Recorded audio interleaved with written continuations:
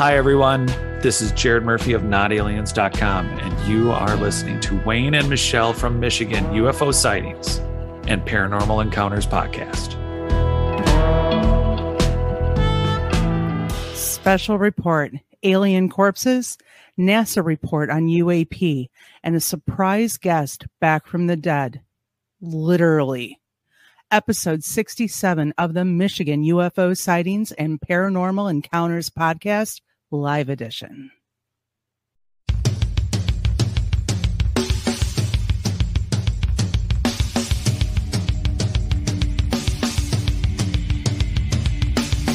Welcome to the Michigan UFO Sightings and Paranormal Encounters podcast, where we explore the unexplained and mysterious phenomena that have occurred throughout the state of Michigan and beyond. From UFO sightings to ghostly encounters, we delve deep into the stories, the evidence, and the theories behind these strange events. We are your hosts. I'm Michelle. And I'm Wayne. We are an educator duo that after an encounter with a triangular UFO in 2018 in Michigan, we decided to investigate UFOs and the paranormal. In this podcast, we will be speaking with eyewitnesses, experts, and researchers to uncover the truth about some of the most intriguing cases of paranormal activity in and around Michigan. Our goal is not to convince anyone of the existence of these phenomena, but rather to provide a platform for discussion and exploration. So, buckle up and join us on this journey down the paranormal rabbit hole. On an escalator.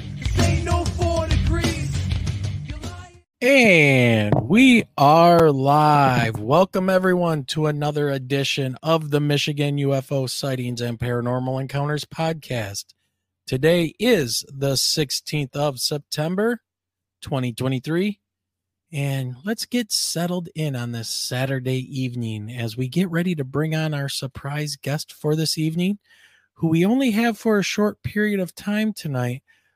But first, let me bring on my lovely wife, co-host, and someone who has the best Halloween costume ever. It's Michelle. Hey, everyone. Michelle, you think we should show everybody your Halloween costume? You mean the one that I'm going to wear to the Halloween dance at my school? Absolutely. Yeah. All right. Here we go. There it is. You know, I spotted this costume last year and said for sure that I was doing this at work this year. So one of the science teachers has agreed to help me get this costume inflated so I can literally run into the dance.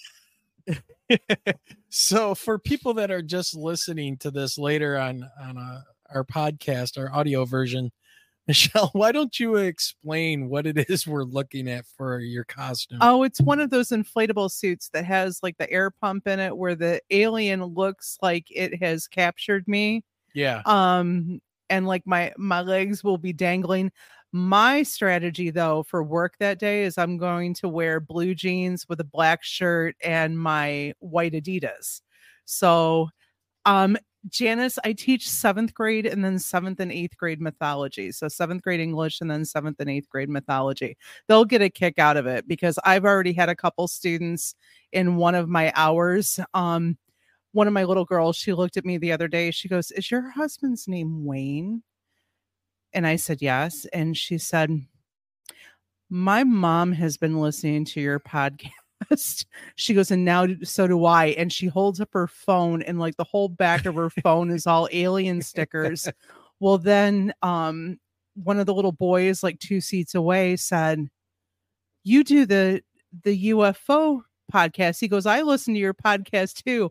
So I have all these little 7th grade kids. It's like my own little following. Your own little following, little starstruck 7th graders. It is. It's cute. Yeah. So I love it. Oh, Michelle, man, I'll tell you what, just quickly looking over at chat and people watching right now, we got a lot of lively people in chat. So, wow.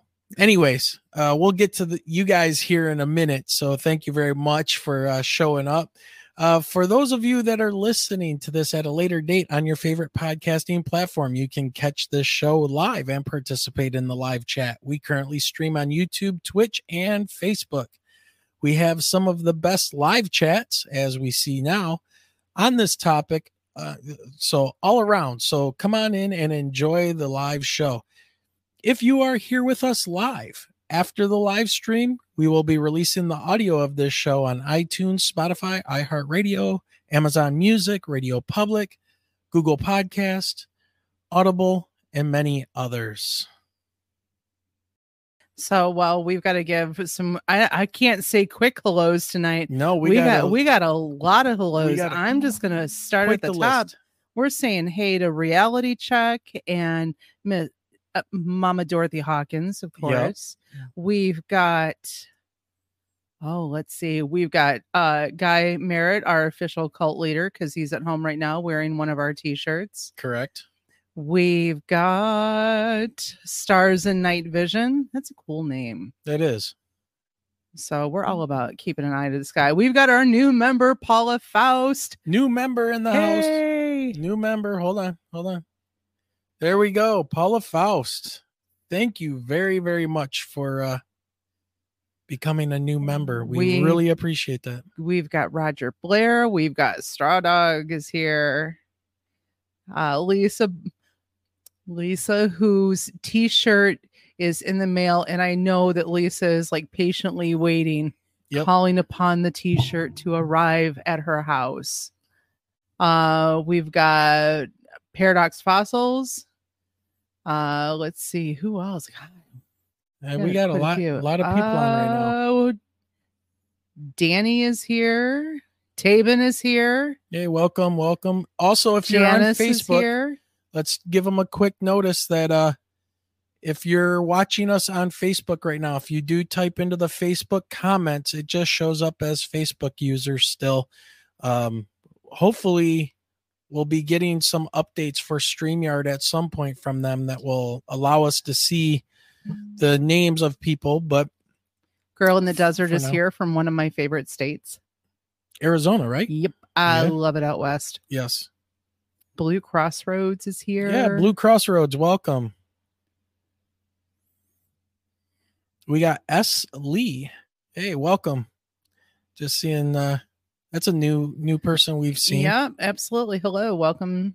Yeah. Joining Michigan UFO Sightings and Paranormal Encounters podcast. That's a mouthful. That's a very long name. My husband came up with it. Yep. And so we're kind of stalling right now because we're waiting for our surprise guest to show up. We are dealing with a little bit of a I want to say time difference, right? Some time zone thing. So we might have some things going on, or possibly he may not be able to get on right now. He said he was going to be able to make it, but we'll see. So we'll keep an eye out. Just remember that this live show, the podcast, happens because of all of you guys, the viewers, the listeners of the show, and your amazing support. Getting members on the show, you can't start to, understand how humble, we really are. You can now help support the show, though. You can hit the join button. For a small monthly membership, you get custom emojis to use in chat, as well as access to our members only section in the community section on YouTube. You can also send in super chat, super stickers, as well as PayPal for any monetary donations. The show description below also has the links to our merch store, the PayPal, Patreon, the link tree, that will take you to other ways to support the show. But still, one of the best ways to support it is to like, share, and subscribe. So we know YouTube algorithms, so they're always changing and always up in the game. So the more subscribers and support we have, the more incredible content. Yep, absolutely. We can bring you. So just real quick, I was first asked by Janice in chat, what am I going to wear for Halloween? I don't know yet. He's going to dress up like a science teacher. No. Wayne, do you have a lab coat? I do have a lab coat at work. So I don't know. That's a possibility. But then Blue Crossroads said, I should send you guys my first actual alien encounter. You should. And you know where you should send that? Right about here. Oh, Blink. you're putting that email up. Yeah. So if you do have a story, an encounter, paranormal, UFO, it doesn't matter, maybe cryptid, definitely send it to us and we'll read it on the show and we will analyze it and talk to you about it. You may even want to come on the show as a guest. We would definitely welcome that. You can send your story to mi.ufo.podcast@gmail.com. All right. And get that sent over to us. We'll check it out. Michelle usually reads them to everybody since she is the English teacher. So yeah, send it over. Would absolutely love to see your story there. So. And I know after we had Bill Konkoleski on the last show, Yep, he had reached out wanting us to come talk. Where was that at? Was it Mount Pleasant? Yes. So there's every once in a while, they'll do in-person Michigan MUFON meetings or conferences, little conferences for the month. And a lot of times they do it virtually, but they were going to, in November, do it up in Frankenmuth, Michigan, and do it as a in-person thing. And they wanted us to come out and speak. Unfortunately, the day that they picked would not work out for us. Because I will be sitting watching Aaron Lewis in concert. It's my Mother's Day gift. Yeah. That just happened to be tickets in November. So. Yeah. So yeah, exactly. So Michelle's right. We're going to be at an Aaron Lewis show. So we've had these tickets for a while, and it was a Mother's Day gift from me to her for us to go see Aaron Lewis once again. So. Well, and Guy said that Bill asked him to get up and talk some time ago, and he couldn't do it. We're going to next year. So next year, we're going to make sure that we have no plans in November, since that seems to be the month. Well, I think we're going to be doing something maybe earlier, like January, February time frame. So we'll see. But we'll have a presentation and everything all set up and ready to go. I've been meaning to work on that and get that done for a while, just in case something like this happened. So Wayne, before you talk about what's coming up on Monday, let's make sure that we give a couple shout outs to our Patreon members. We've got Taven R, we've got Hava H and Lisa B. And also we need to give those special thanks to our first 3 YouTube members. Correct. We have Diane Boss, we have Ghost Dragons, who just, if my memory serves me correct, and I know I don't see him in chat. Not yet. I think it was his birthday yesterday. And then now we have Paula Faust. Yeah. And I also see, just looking over in chat real quick, we see Rick Davis has joined. So welcome, Rick Davis. Good to see you again, my friend. Always good to have you in chat. I see Paula Faust is having a blast with her new member emojis pew, pew. In chat. Pew pew. I love how they show up on YouTube. StreamYard, not so much. Like they'll give the directions, but I'm looking at YouTube right now. Yeah.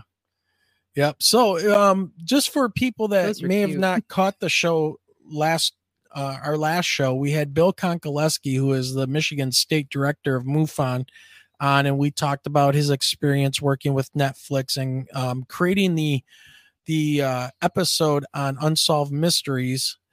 So we talked about that a little bit. We talked about current goings on in Michigan and what's been going on in MUFON, which was very interesting.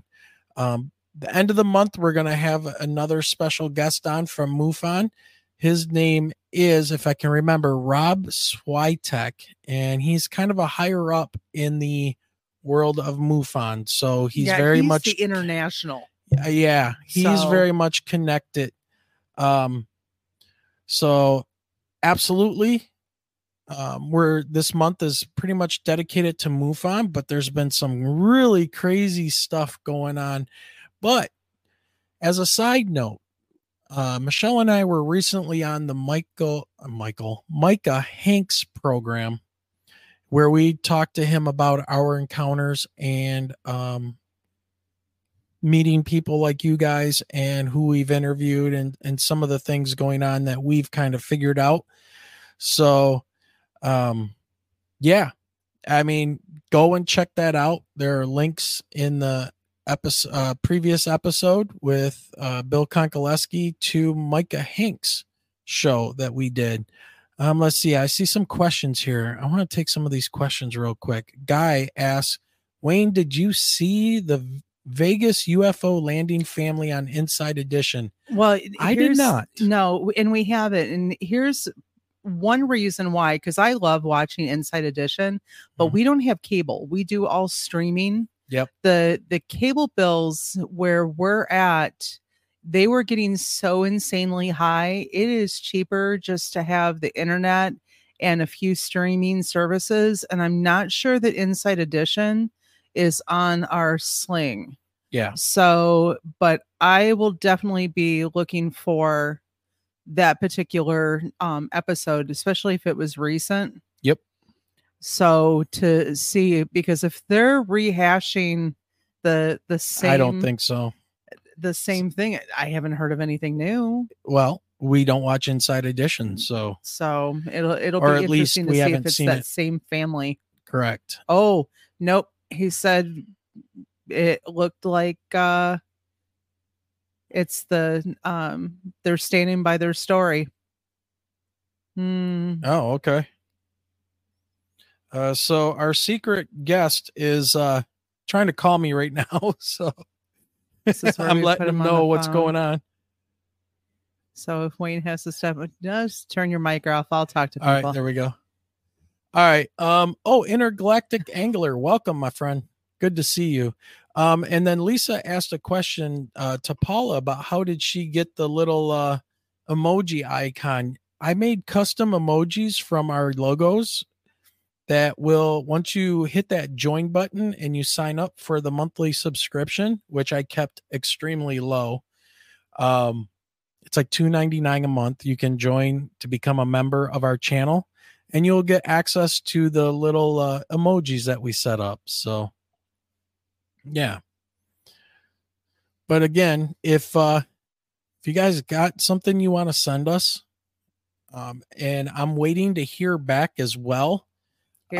Here's Janice's question. But real quick, Michelle, now I lost my train of thought. Are you going to talk about Monday?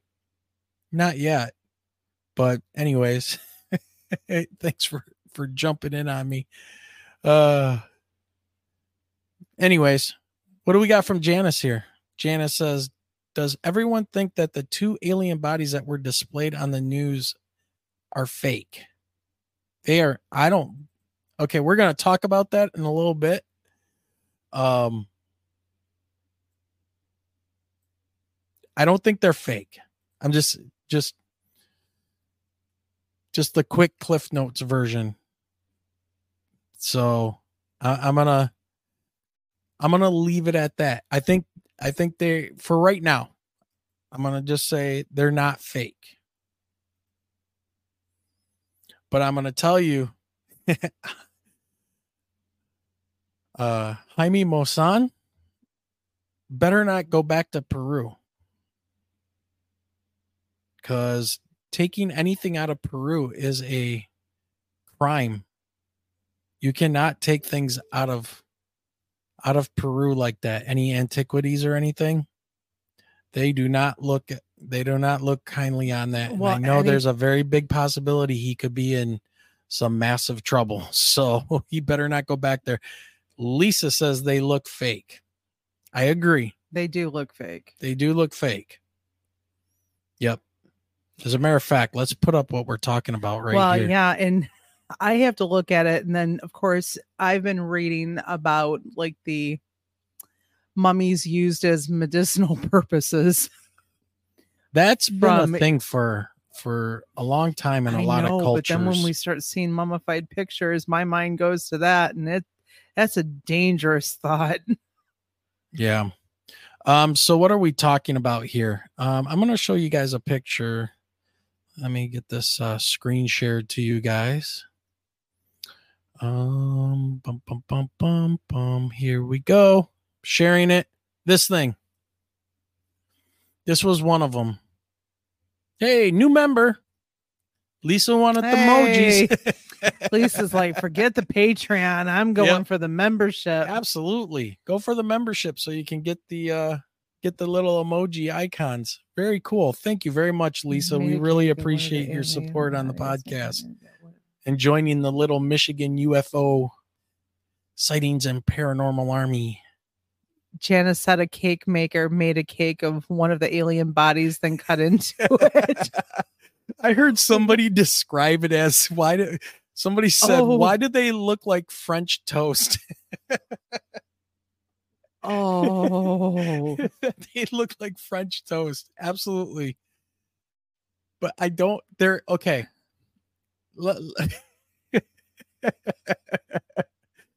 Okay. First of all, they're about 3 feet tall. Okay. So there's a problem there. Other problems is they are what's called the Nazca mummies, and those were 2 of the Nazca mummies taken out of Peru. And I don't think they were supposed to be taken out of Peru. And like I said, Jaime Maussan is going to get himself in a lot of trouble if he snuck those out of Peru. Anything that's on sacred ground, you do not touch. Well, they have specific laws about taking things out of Peru, and you really are not supposed to do that. So anyways, that is one of the Nazca mummies. And I think it's a real mummy. And I don't know about if they did other tests and who's done all the tests on them or not, but they say they're only about 30% DNA is that of human. So, I mean, honestly, it could be a child mummy and they put a death mask on them or something along those lines. So I'm not going to, say that they're aliens, but they're only tridactyl, which means they have only 3 digits on their hands, right? 3 digits on their hands and feet. So they're definitely something strange. So Intergalactic Angler is saying that was not Nazca mummies in Peru. Didn't come from the same fake place. No way is it a child. It's a big difference. No way is it a child. I'm with Guy. I have no idea on these things. I honestly don't either. I mean, I know there have been other ones that have looked like this and they've tested them and they found them to be human children. They're human children mummies. So anyways, we'll get to that in a little bit. We'll dig a little bit deeper. I will I see the man of the hour backstage. Yeah, somebody has shown up. So we want to go ahead. Somebody's grown his hair out a little bit too. All right. Relax. Relax. It's okay, Michelle. All right. So anyways, another thing that's really quick you guys want to know about is this Monday, September 18th, I will be a guest at 9 p.m. I will be a guest on the show Texas Front Porch. So we're going to be getting into some great conversations about UFOs and the paranormal and probably cryptids, since they're very big on cryptids there. So stop by and check out the show. It'll be 9 p.m. Eastern. I will try to live stream it at the same time that we're doing it live. So you may see a live stream start on our channel from Texas Front Porch. If I can't, I will definitely put links to the live stream to his show, so you guys can jump on over and check out Big Tex. So from Texas, a big cryptid ghost paranormal hunter. I did a surprise guest appearance on Bigfoot Michigan Rob's show, and we talked for quite the while. And so that kind of prompted me going on the individual shows for them over there. All right. Michelle, should I get into this intro and let's get on with the show? Oh, wait a minute. We lost our dude. Oh, wait a minute. There he is. He's back. All right. You ready? You ready, Michelle? Mm-hmm. Is our group ready? Okay, so we have our guest here for like an hour. So let's go ahead and get this started. Michelle and I have been doing this podcast for almost 3 years and the live show for about 8 months now. And we get to meet and talk to many incredible people about the world of UFOs, the paranormal, ancient civilizations, and the like. However, sometimes you get to meet someone that you feel an immediate connection with, whether that is in person or not. And our guest tonight is one such person. I first heard him talking on the Richard Syrett program about 1.5 years ago, and I was immediately interested in his story and ideas he presented in his book. It's Not Aliens, Worse, It's Us. That's right. Literally back from the dead. We have author, explorer, builder, and someone I'm happy to consider a very good friend, though we've never really met in person. But we've talked a lot. It is this guy. Hey, Murphy. thanks for having me on. And that was I'm going to use that intro from now on everywhere. So I'm going to write that one down. Okay. I'll just send it to you, man. Hey, thanks for having me on. And I was invited on for everyone listening. I somehow mistook my East Coast and Middle Earth. Breadbasket America that I live in for East Coast time and realized that I have the times wrong. So, hey, however long you want to go, I'm sorry. That's good. We don't want to keep you too long. So, but we definitely want to say welcome back, Jared. From the dead. We've been worried about you, and a lot of things have been going on with you. And I think if you don't mind, give people like the Cliff Notes a little bit about your background for we got a lot of newbies watching and listening to the show via YouTube here. This is great. So, yeah. Well, welcome for everyone that's new. And for those that have been around for a while, thanks for coming in and listening and having me on again too. Again, it's been a long journey in Memorial. Well, there's two parts to it. One is I do exactly what Wayne said. I wrote a book called It's Not Aliens, Worse, It's Us, Discovering a Lost History. And that's going to be re-released pretty soon, I think. We were right in the middle of a year-long re-edit and update and thousands of words. It's really a rewrite. But that got all put on hold. We had an expedition to Belize. We found some Mayan ruins. We made some relationships. There's some very interesting things going on. But all of it got stopped and interrupted.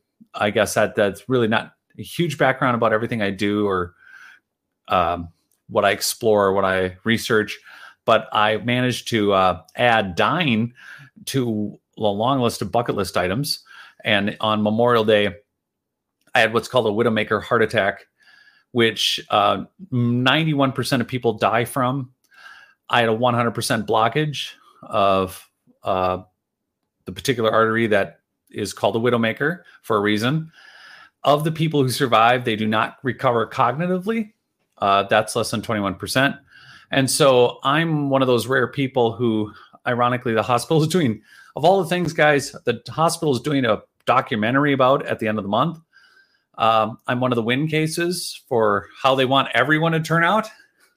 So that'll be, we'll be filming that at the end of the month. There's a number of things going on otherwise between the book and between further explorations and what we're going to do with that we're going to bring to you. There's some other documentaries I was working on with Michael Roser from Dark Hour Paranormal and Jim Goodall.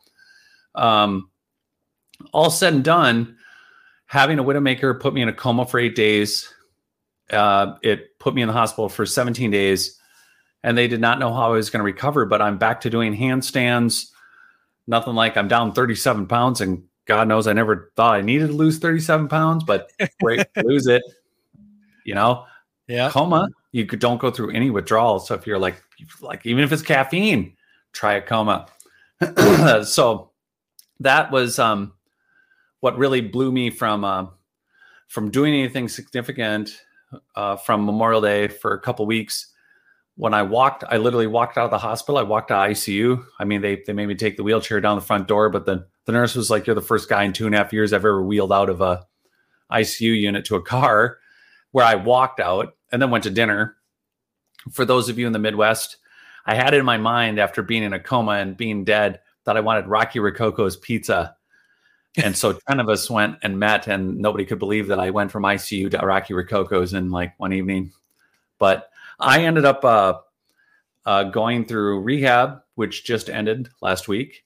So it's been 2 months of hard physical rehab, which I'm continuing in workouts. The work for our explorations and our future work around the world, that's continuing. My book, just getting out the new version of It's Not Aliens has been a high priority. Getting back on my website. I haven't been podcasting. So as Wayne was just introducing, I do a lot of exciting, fun things in the world of megalithic research and ancient engineered soil, which is all over the earth that no one ever talks about, terra preta, and how it all connects to maybe a worldwide megalithic, very advanced society. And maybe we've had many, but outside of that conversation, all the fun stuff we could talk about normally, we can also have all the questions you might have about what is it like being dead? So here we are. We got time to kill. How are you guys doing?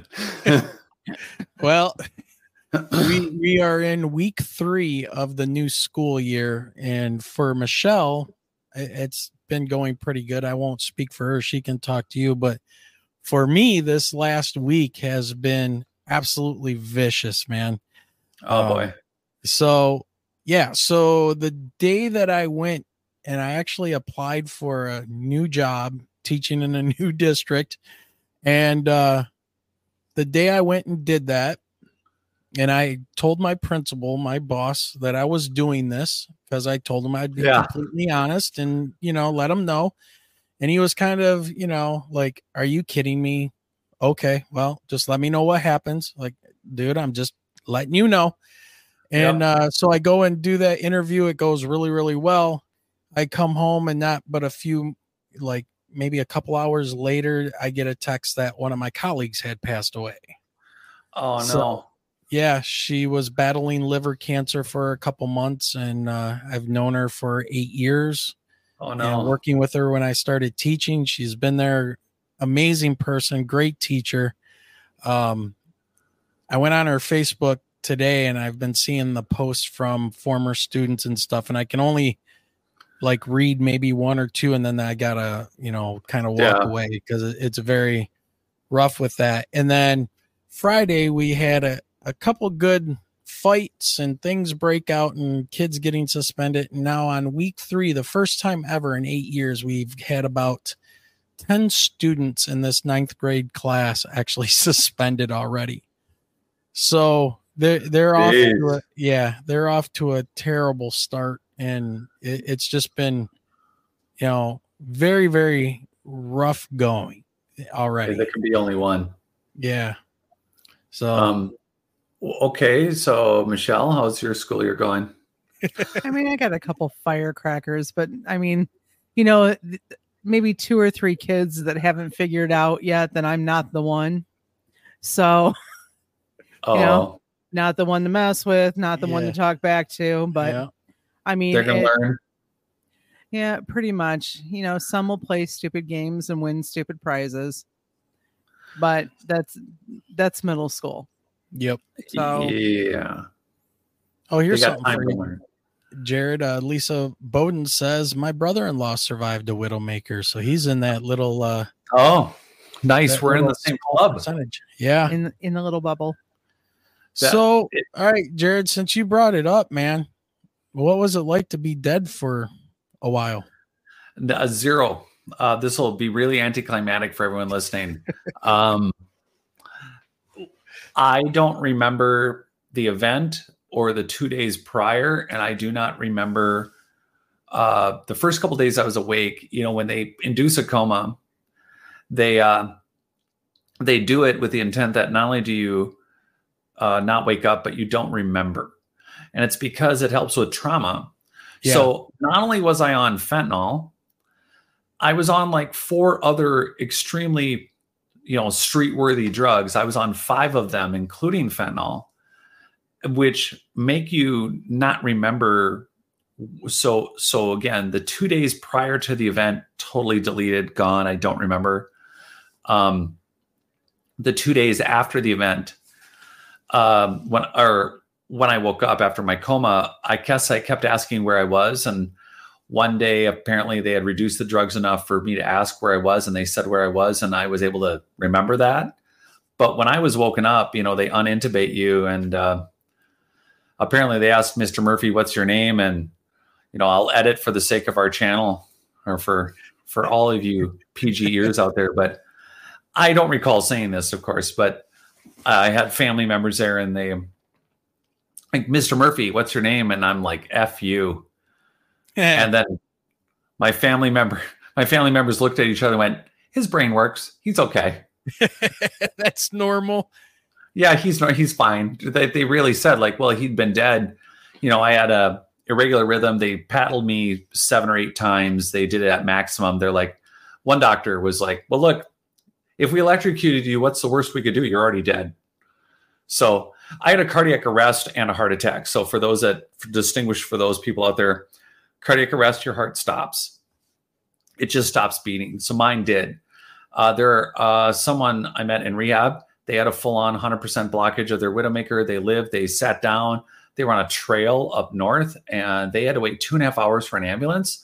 And they talked until the ambulance got there, and they were fine.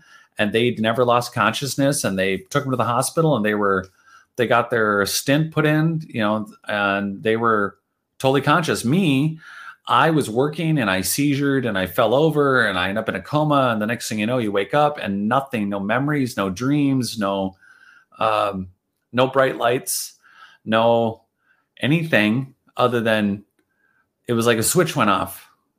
Then it went on, and here we are. How's that for not exciting? Like, for a certain amount of money, I can tell you I can talk to your dead relative. Pick one. I wish I could be that person. I wish I could be that person. Yeah. But no, it's a very odd thing, because the first thing I think to myself from a scientific standpoint is, well, what do I know of that time? And that time is, and again, it may be that the drug cocktail that they used completely deleted any experience or memory, but I did not dream. Now, here's what's interesting. My family, various members, spent every waking hour with me, and they were basically I had friends and family with me 24 hours a day, and they would say, move your left toe, move your right toe. This is while I was in the coma, and I was responding. Apparently, that even though I was out, I was responding to the requests, which I think is fascinating, because I literally did not. Not someone who, I don't know what dreaming would be like versus being induced coma for 8 days. And there's a protocol to wake you up. So the intent was not to take 4 times to wake me up. The goal was to wake me up after a couple days, not 8 days. So yeah. That's all like details for those of you who want to like ponder over it or figure out how maybe it may affect that outer worldly experience. I don't want to burst any bubbles. It's just, zero, nada, hello. Yeah. Wow. That's scary to think about, because you hear the stories of, people that were dead and revived later, and they have these out of body experiences, and, yeah, we're not all really, we don't lose anybody kind of thing.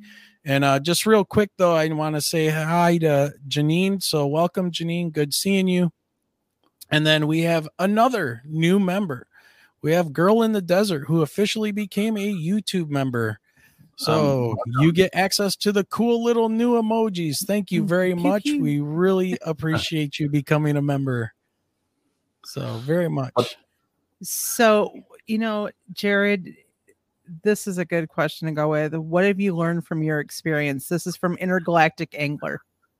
Well, the thing, it's so It's interesting. We're dialoguing about it. And when you watch a movie, like there's an incident that happens and you can point to the one incident. The thing is that when something like this happens, I was going along not intending to be struck by lightning.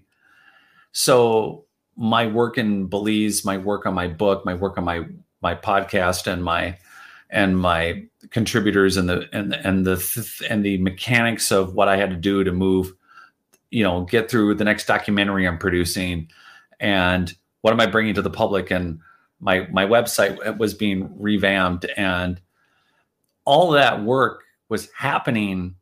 And so when you die, what's part of what changes is you'd be surprised as you will not, I will guarantee, not knowing anyone's family out there and friends, but you will be surprised who your friends are, who your family really is, who jumps on to what's happened to you as if it's happened to them.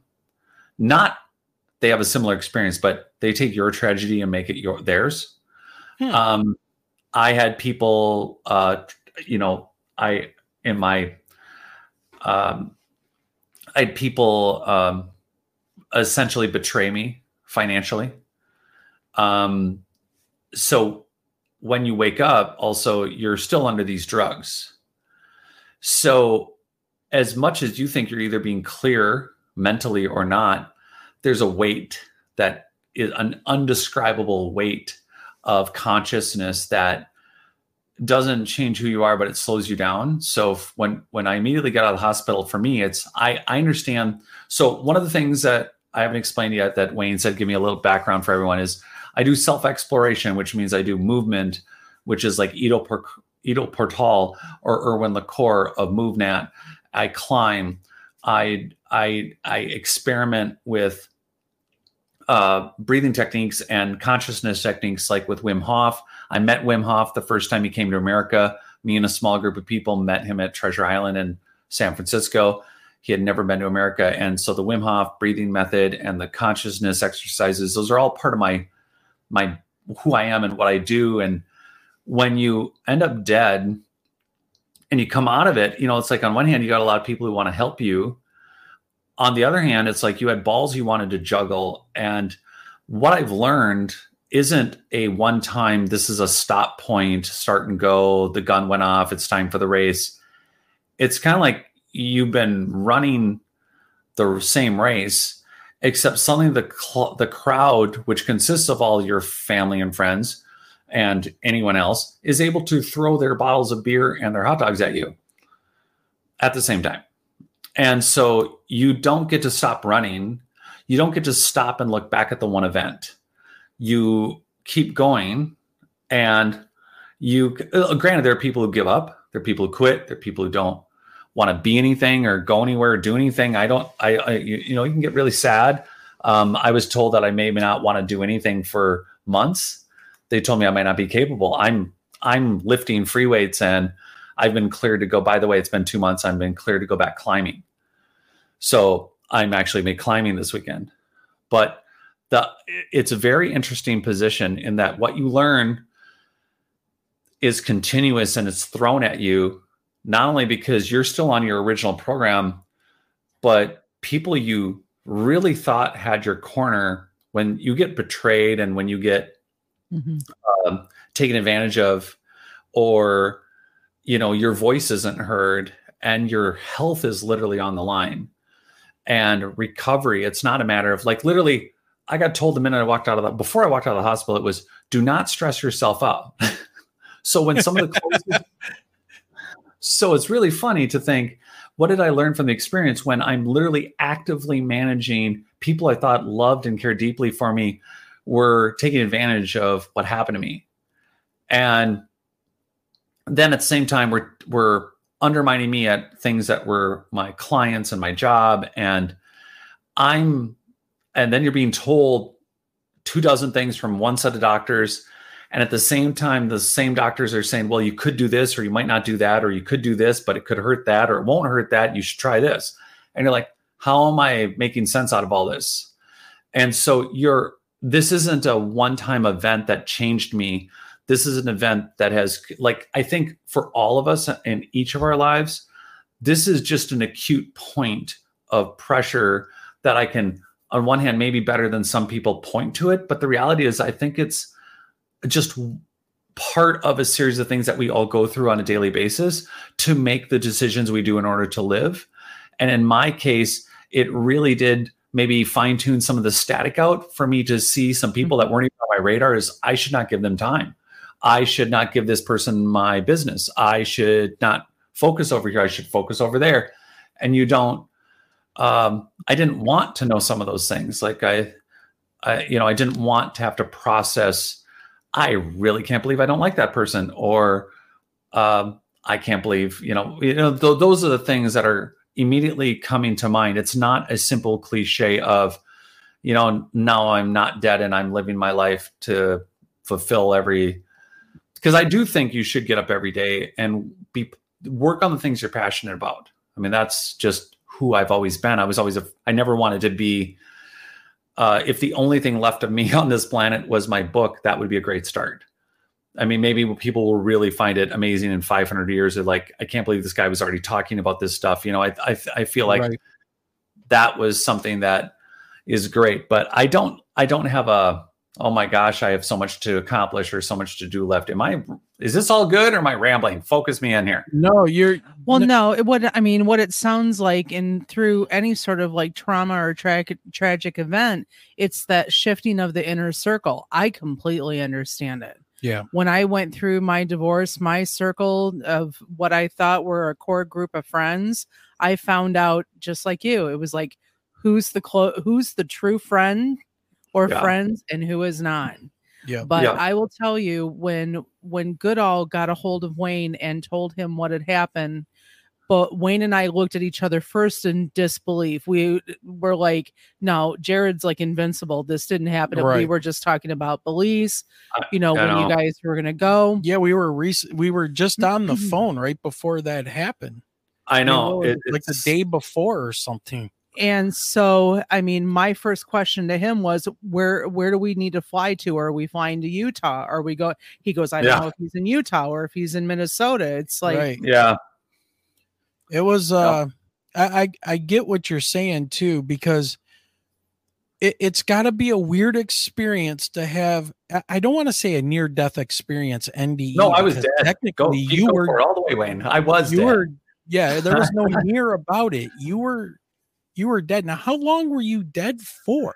I was on and off dead for 45 minutes. So like my heart would start and then it would stop and I would be flatlined and gone. And then, so they did not actually get me going. So from the time that I had a full-on blockage and seizure, they looked like a seizure and they had paramedics to me in 6 minutes. I'll give everybody, this is an interesting perspective. So I was down and the paramedics probably came to, it looked like I was seizuring. I was sitting on front step because I had not been feeling good for a while, folks. I had not thought it was a heart attack. I was essentially asymptomatic, but yet I felt exhausted. And I asked for something I haven't asked for in 12 years, which was an ice cream sandwich. And I sat on the front step and I'd asked for aspirin, which I never do. So I must have had a headache and I didn't feel good. And the next thing you know, I have a seizure. They have paramedics to me in 6 minutes. They have me on something called a Lucas machine, which pumps your heart and it pushes and it sucks. So it knows. Now it's wonderful. The machine is making your heart do its job, but it's also crushing your sternum, which is so painful because it still hurts and cracks and it's weird. Did I break 4 ribs? Yeah, I've broken ribs before, but breaking your cartilage is a whole other animal. And there are plenty of skateboarders out there who probably know what I'm talking about. Or, well, anyone who's torn a rib from a cartilage, that's just a treat.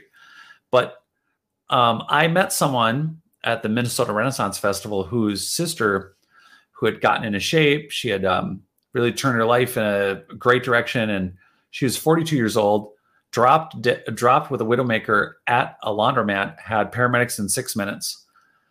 I mean, I walked out of the hospital in 17 days. I asked, how did she do? And he said that we unplugged her after 2 months of being brain dead. And she was down for 6 minutes. I was down for 6 minutes. Why am I here talking to everyone and normal or the gentleman I met in rehab who's literally getting picked up by ambulances 2.5 hours later, and he's talking the whole time and doesn't even pass out, and he doesn't even end up in a coma, and he's just as fine as I am.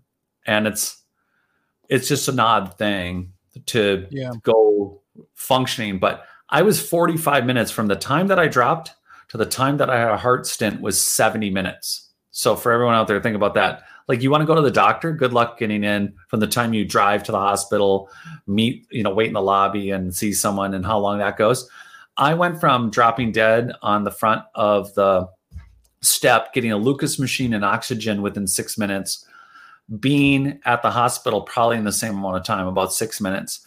But the entire time took 70 minutes, just over an hour, and I had a heart stent. Now, not everyone lives in a place to do that, but the fact that I was in a research hospital, a hospital that is, it's partnered with the Mayo Clinics and the University of Minnesota. There is a lot of incredible doctors. Maybe luck, Dr. Smith. He's a world expert on EKGs. He's teaching AI to read it because for the last 15 years, he's taught doctors how to really read EKGs because they can be misread, and they are, and the frequencies that they look at. But I've got to go back and meet the team of doctors that immediately got me in the hospital. And I got some really brilliant people immediately, including Dr. Smith. And then there was a series of really excellent surgeons that were involved when they did the heart stent. But I was straight up dead. And one of the doctors, Krishna, he had to meet me. No joke, Dr. Krishna. And the nurse, that for everyone that I mentioned earlier that I was wheeled to a car. One of my favorite nurses in ICU. No joke, he's from Tibet, and his name is Karma. So I had a Karma and a Krishna, and there's a Buddha. I'm not making this up. So Karma's that I'm getting wheeled to he goes like, you're the first person in 2.5 years I've ever wheeled to a car. And then there I was with this doctor that had worked on me. They double paddled me at maximum. I was dead. They could not get my heart to stay started. And they wouldn't do the surgery until they could do that. So there's some things to digress and discuss there. But the reality is they got my heart going after doing it at maximum about 4 times at maximum. They did it like 7 or 8 times. They had to paddle me. So I kept dying, and I kept being dead, and they kept restarting it.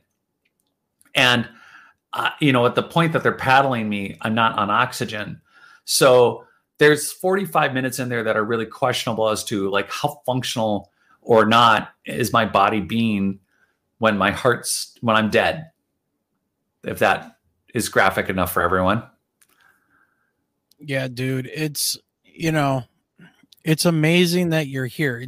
I guess it boils down to like, I'm sure there's all kinds of variables in, what you eat, what your blood consistency was at the time versus, the lady that had to be taken off of life support and things like that. So one of the things I was wondering is, you were not an out of shape guy. You were active before this. Obviously you just went to Belize and did some explorations down there.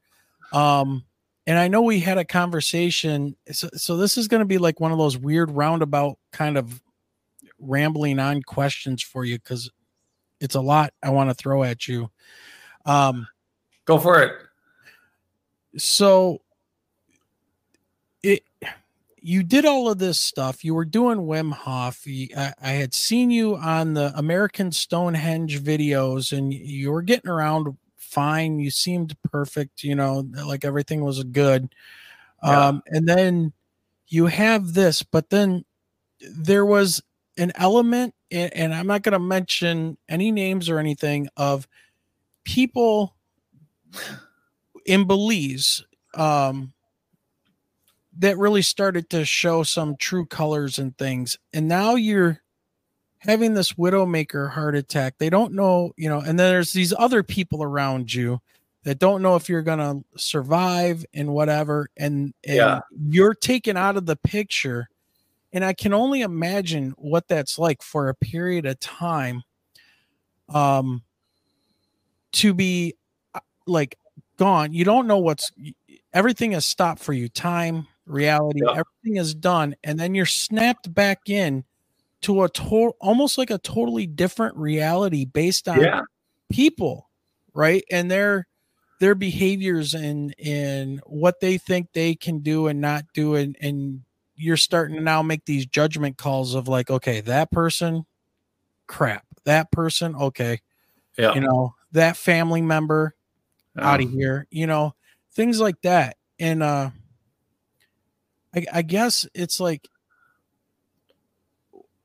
how do you try to come back from, and guys, I know this isn't paranormal and all this stuff, but maybe it is. Maybe some of this stuff will help people. I don't know. But it's weird because I wrote this like little diatribe today on Facebook, and I don't know, it's like 3 or 4 paragraphs about what a shitty week this was that I've had to deal with all of this stuff. And it's just basically you can flip the script on the bad things that happen to you. You know, it's like, do you want to get depressed and feel like crap and just be a prisoner in your own mind and let those things go? Or do you see this as like, okay, at any point you can be taken off of this planet, you know, at any point. And when we're young dudes, we stick the middle finger up to death all of the time. Like we're constantly just challenging, you know, doing stupid crap. But when you get older, and I, you know, I said, oh, okay, what's going on, Wayne? Are you having a midlife crisis? No, what I've done is I've taken a deep breath and I've looked around and became very present. Just this morning, I just became very present in where I am right now and thinking about time, how much time we have left. We don't know when that last sand grain's going to fall out of that hourglass. And what is our potential, and what are we leaving on the table if something like that happens? And I'm thinking about my colleague who passed away, who touched a huge number of people and kids' lives in church. You know, she's very church going lady, always volunteering for things at the school, at the church, taking care of her granddaughter. Yeah. I mean, just one of these people that constantly give. And it's like, what do you do with that? And then when you really take an inventory of the people around you, like, do I leave? What am I leaving on the table? Am I living to my own like potential, man? And so I guess you're being snapped back in from being okay, feeling sick, and then you're waking up in a hospital and you don't know what's going on. I guess it's just like, and probably your situation made me think about a lot of this stuff back when it happened to you as well. Because Michelle and I were like, we were basically like on the floor when we got that news from Jim about what happened, and like, what is going on here? You know, so like I said, it's, you know, it's a roundabout way to throw a bunch of stuff out there and just have you like react, I guess, to my blabbering. Yeah. Well, no, there's a lot to say. One is something I forgot to mention is some people have asked, like, do you think anyone tried to kill you? Did you get the COVID vax? Oop, did I say that? No, I mean, did I get that one thing with the medical procedure? No. What the hell? Of course not. So, you know, I got sick with a cold in November a couple of years ago.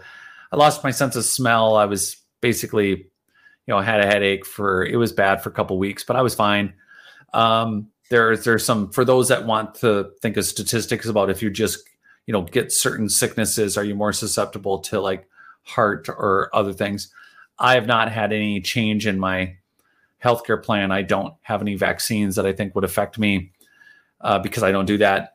But then there was like, hey, do you think maybe it was intentional? And I rule that out because I just don't think I'm remotely important.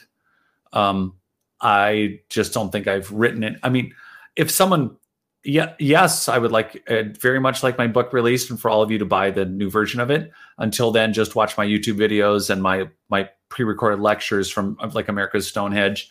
That kind of gives you an overview, in my documentary TerraCore that would give you like the outline of what I'm talking about. So I don't think, I think I'm one of the only people that have pieced together a number of evidences that really point towards a different story of our past.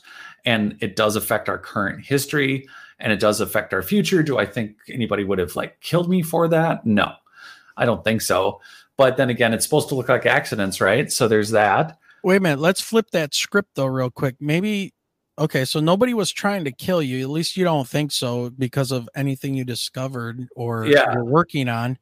No. But what if we flip that script and say, is there a universal power that decided you're not done with that yet? You've got to finish that thing. So and you got to finish this and put it out there, because you're not supposed to survive, man. Well, that there is another narrative for how good you want the movie to go. Your version's so far better. But I don't know if there's a chase scene with like people trying to shoot at you and stuff. That might do good. I mean, if they are trying to kill you. What is it? Omens and Demons or whatever. Yeah. I do think that, again, it's the event. There was a number of, I will say the last 9 months have been, I put myself under stress that I think for those of you out there who wonder whether or not you're under stress, or more importantly, people like me who thought I was handling the stress well, that I wasn't as stressed as I actually was. I definitely must have found out a very wonderful way to repackage stress, to not understand exactly how much I was stress eating for the first time in over a decade, how much I wasn't working out as much as I had been. I think the planning everything, trying to juggle everything to get to where I was, not just for the expedition. And there was definitely some trials on the expedition, but then to come back and then I hit the ground running, and I'm like, okay, we got all this data we have to process still, which I still have to process. We have and video and pictures, and there's so much to get out of the trip from Belize. But then to pick everything up and keep running, when you have these messes in front of you, again, for everyone listening, like I think it's a standout question to ask: how has it changed you? And it's not just the event; it's the people around you that have changed because of your event. Good. Yes, I like that. And so when you wake up, and I don't feel that this actually happened to me. Like I wake up and I have no pain. I have no memory. Well, okay, I'm full of needles. I got a feeding tube through my nose, and I got multiple needles that I have no idea are really long. I had no idea until they started yanking them out, how long those needles, how far they go up your damn vein. Damn. So I'm glad all those got pulled out 2 hours before I got walked out of the hospital. Good thing they seal up fast. So I can say that, that you got all these things that have changed, that are changing. That's the thing. The event is not a singularity where it's a mark in time where you say everything changed at that point. Even now, and it's only been a couple months, everything's changing. I mean, I just got the all clear that my heart stent is likely healed, but they told me it'd be 4 to 6 months and the safety zone is 1 year. But the better I do, the more like so you have this. So for those of you who haven't done this, hospital, like discerning, like you want to make your own decisions, but you want to be discerning about what you're being told. But what you're being told can be so authoritative, or sounds like good advice, or what you want to hear, or you're going the opposite route. And then the very same doctors can, over time, reveal more based on how you're doing and say, well, I didn't want to tell you this at the beginning, or now that you're doing this and we should do this. And now that your heart, it's like, again, part of it is seeing scientifically for them how you change, how I change physically. The other part, though, is that if you were to believe everything you're told from a third party, friend or family or a scientific community, if you were not to take your own health in your own hands and treat yourself well, you could do some damage. I think, personally, just my opinion, that not focusing on your own recovery.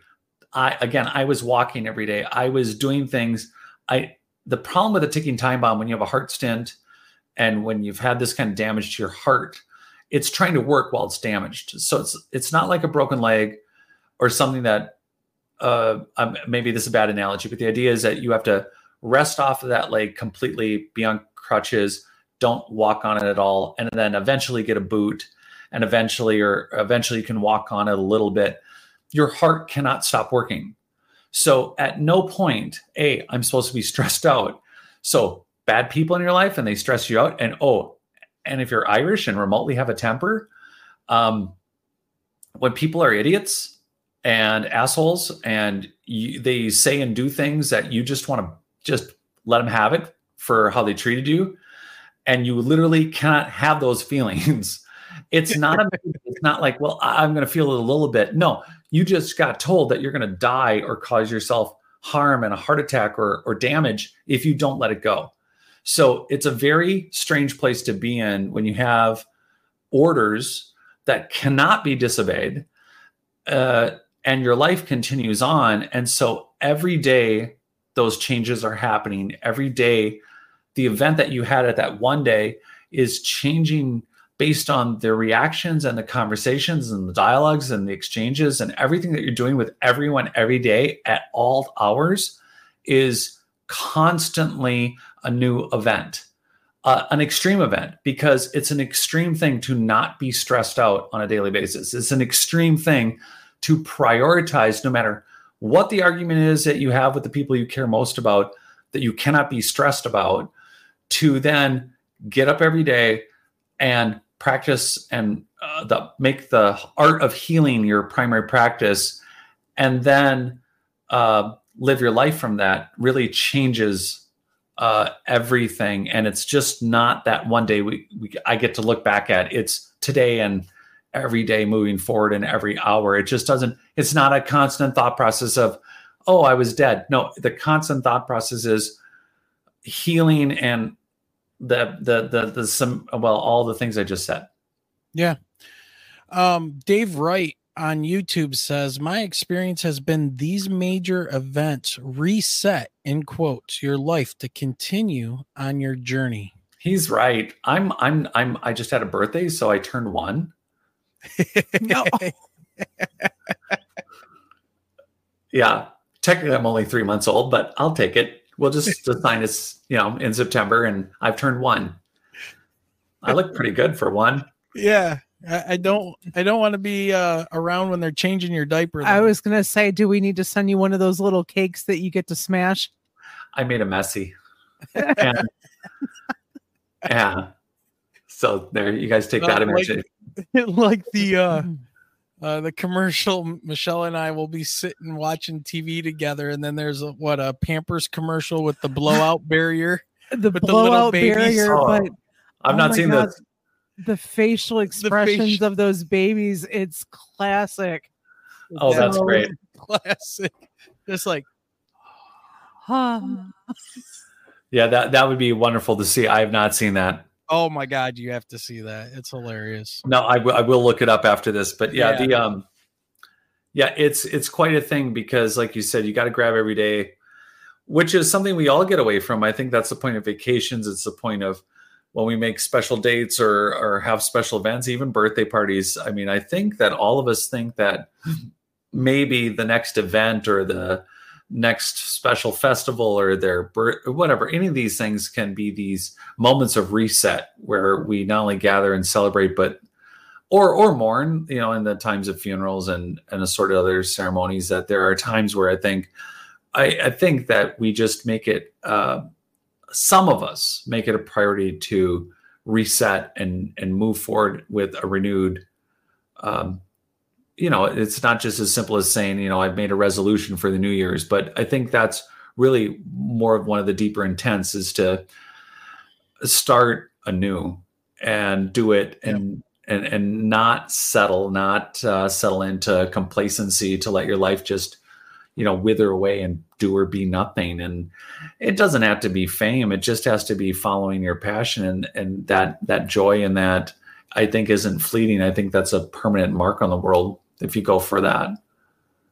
But yeah, not trying to weigh people's value that way. It's just it's a hard thing, because I feel like I've the bummer part of it, not being, no one likes to be in the hospital. A lot of shots, a lot of blood loss, a lot of blood testing, a lot of needles, and a lot of discomfort 24 hours a day, despite all the drugs to help you not be in pain. But then to be here with you now, despite how well things have recovered, it's feeling like one of the other downers is feeling constantly behind. And not be stressed about it. Don't be stressed. I'm on a different reset. I'm only 1 year old. How much can I do? How much stress can a 1-year-old have? Right. It's amazing. If you're a real go-getter, it can be huge. Look at Mozart. Yeah. I don't know. Those are the a lot on your plate. Well, the difference is that I've been credited by many people personally who are witnessing it, is they've seen me ironically slow down. Not to the point where I forget that I'm supposed to be on a show with one of my good friends. Sorry, guys. I really thought we were on the same time zone, and I realized, oh my gosh, we're in the wrong time zone. I'm screwing this up. I shouldn't go more behind the green curtain, so I'll shut up. But I just don't have. I'm not concerned. I think now with you and a lot of the other friends and people that are in my life that, we're doing things that I think we're really excited about that are going to really change things and be really exciting for a lot of people, entertaining and exciting for people in the future. So I have no doubt that we're going to get to do all those things together, and there's going to be a lot of great new memories. But for a while, looking at my life on a daily basis, it's really hard not to be stressed out and then look at my daily momentum and say, well, I have the most important things, the health and family and all that, but it is hard when you're used to going at a certain speed, or yep. I thought that the speed was more relevant to that accomplishment than it really is. Yeah. Well, speaking of that, I know you said you only had about an hour, but would you be, or do you need to go now? No, let's keep going. Why don't we do this? We've been going for an hour and 15 minutes. Let's take like a 5-minute break. Okay. Everybody get up, stretch, get something to drink, come back. And I would like to talk a little bit about your Belize expedition. Okay. And what you guys, were able to discover down there, what you can talk about in future plans, what, we can talk about. We'd also like your insight on what you think those things are that they uncovered. Okay. I'm sure you've seen because you have your experience with your documentary and things like that. So, Nazca lines in Peru and all of, the megalithic stuff. So we'd like to definitely get your feedback on that. So why don't we do that? Sound good? Yeah, it sounds good. So we'll take 5. We'll take 5. All right, Jared, I'm going to send you to the back. All right, Michelle. You're going to send me to the back too? Are you ready to go to the back room? I've just been chatting with Girl in the Desert. Yes. So I see Dave Wright. Thanks for joining us, man. Girl in the Desert's keeping it busy right now. So that's awesome. All right, Michelle, I'm sending you back. All right, everybody, we're going to go ahead and do this little 5-minute break, and we will be right back.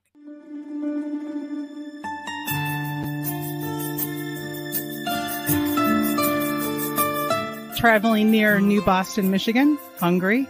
Well, then you need to check out New Boston Coney and Grill tucked away at 37005 Huron River Drive. With daily specials, homemade soups and desserts, and a staff that makes you feel like family, you will not be disappointed. Give them a try for dine-in or carry-out at 734-606-5313. You can find their page, including their menu, on Facebook. Bon appetit.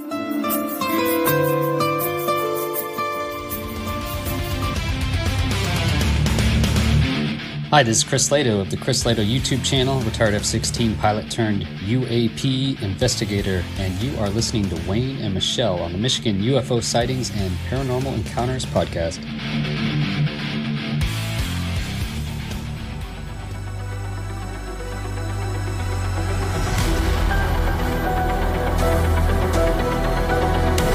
Hey there, it's Richard Serrett, occasional weekend guest host of Coast to Coast AM and host of The Conspiracy Show. And you're listening to Wayne and Michelle's Michigan UFO Sightings and Paranormal Encounters podcast.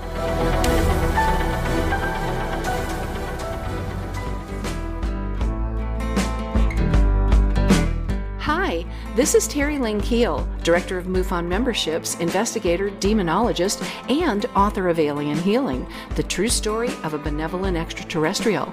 And you're listening to Wayne and Michelle on the Michigan UFO Sightings and Paranormal Encounters podcast.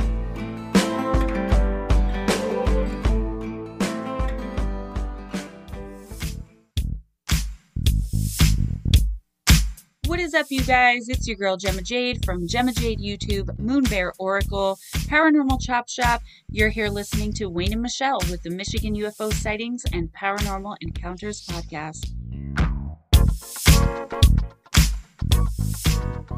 All right, everybody. We are back live on the Michigan UFO Sightings and Paranormal Encounters podcast. Tonight, we are joined by the one and only, our surprise guest, Jared Murphy joins us tonight, and we'll be bringing him back on here shortly.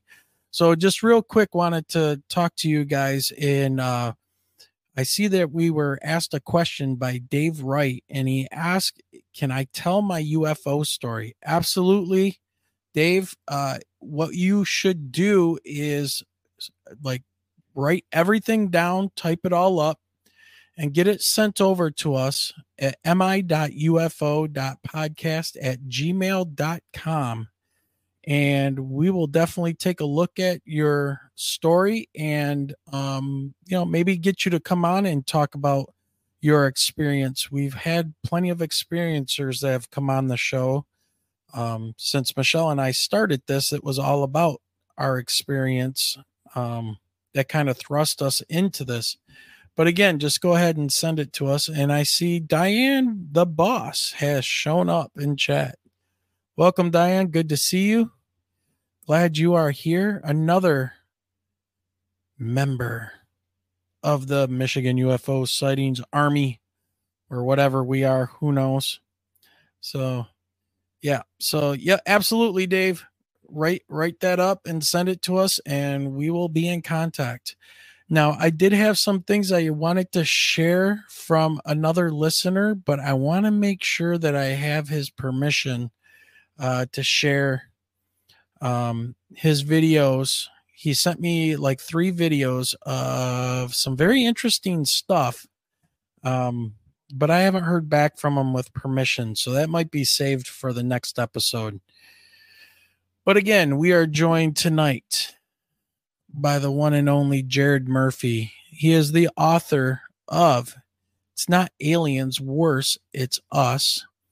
He is a documentarian. He wrote a documentary and filmed a documentary called Terra Core, which I'm going to talk to him about. He's an explorer.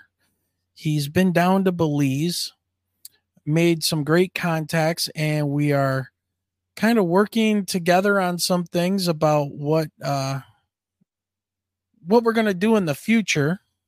And I want him to kind of lead into that a little bit.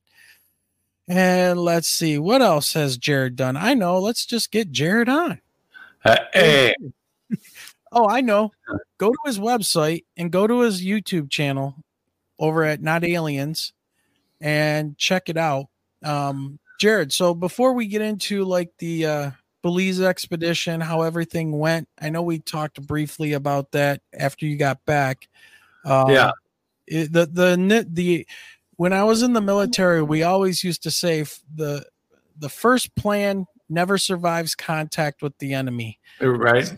So I know there was a lot of things that you took away and we're learning from that trip, and I want to talk about that a little bit, but so I think sorry, go ahead. Was there no, I was just I'm kind of stuck on the whole trying to control your stress levels as a 9th grade science teacher and you keep on saying being Irish and controlling your temper.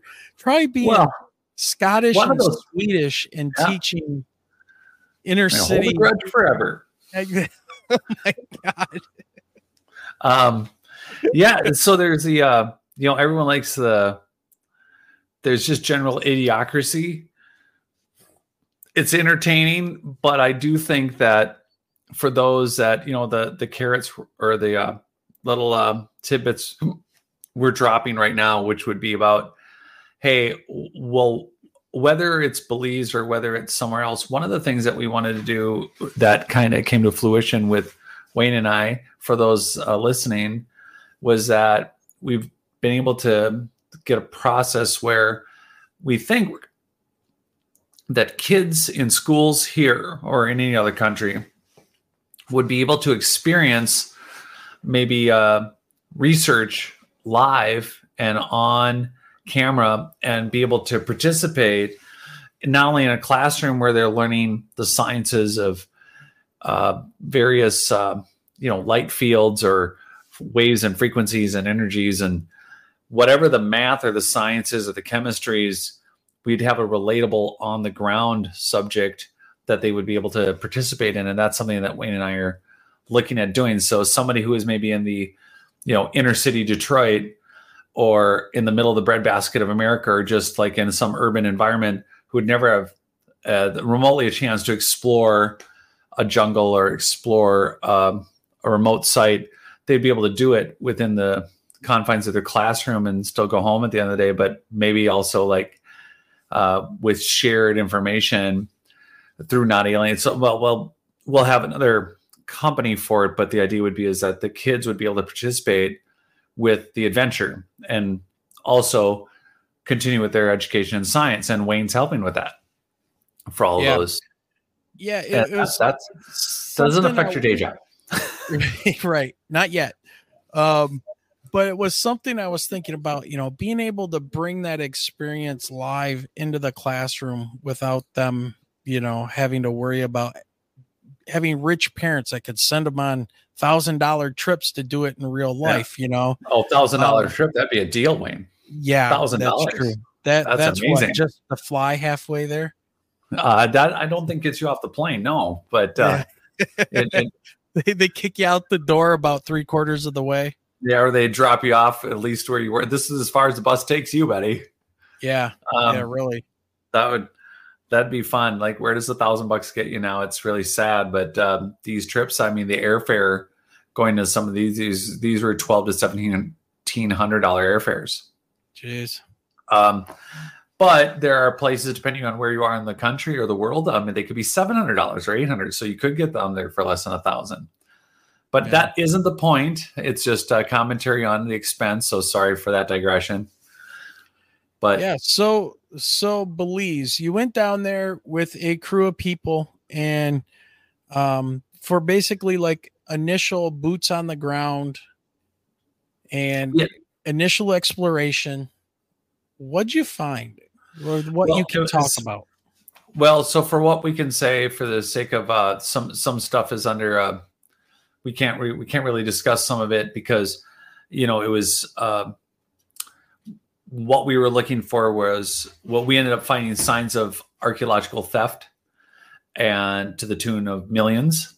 We were able to help identify activity, which wasn't our goal. We were looking for a large area that was privately owned that had Mayan ruins that no one had ever really done any actual exploration on ever. And Belize, for people who don't know, is the only country in Central America whose first language is English. It was a British colony and is tucked right in with Guatemala. And so for those that are familiar with just Mayan civilization in general, which at a minimum goes back a couple thousand years, Belize is central to, if there was no maps of Central America, it wasn't Guatemala, it wasn't Belize, but that area was just one area. You are smack dab in the middle of what would be the oldest portions of the Mayan Empire, whether it's on the Pacific or whether it's on the Atlantic there with Belize. That area of Central America is really, really old, which doesn't bring us to Peru or what you want to talk about later when it comes to those mummies. Mhm. But there is an arching theme of megalithic constructions that are in, whether it's a large statue now, but, dynastic builders like the Mayans, the Olmecs, the Toltecs. There's hundreds of tribes that don't really or smaller groups of people, civilizations that aren't really qualifying, like when we think of Mayans or Aztecs, as far as the construction methods or how they built. And we credit a lot of these large buildings, but what we don't really think much about, a lot of people, is the size of the constructions. And Belize, just like Guatemala, just like the rest of Central America, has many buildings, including Mexico, where you have megalithic construction, where you have, like 600-ton blocks, and then little tiny blocks, like and manageable stuff, like the size of if you call the size of your average home television manageable. And so they'll have large megalithic constructions and heads and statues and things that seem to have been repurposed from an older time.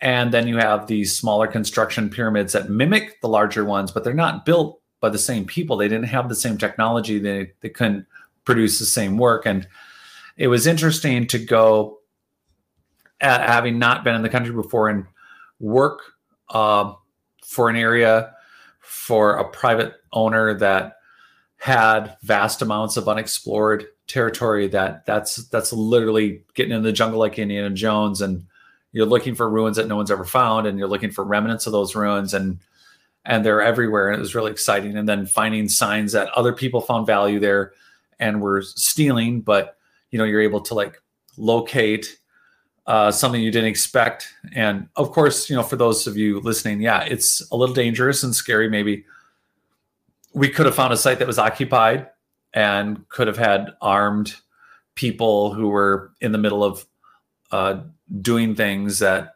So you basically had treasure looters, like tomb robbers out there. Which you getting into things. Yeah, which you got to make sure you're not going to run into, or if you are, that you're prepared to and we're like out of a movie, we're with Bushmen with rifles and we're able to, we're carrying big machetes and knives and it's very much like a movie a little bit. But the reality is it's not what we were expecting to run into or deal with or anything like that. It's just one of those excitement points for those listening. And so it's pretty much where your wildest imagination go. On the other hand, it's,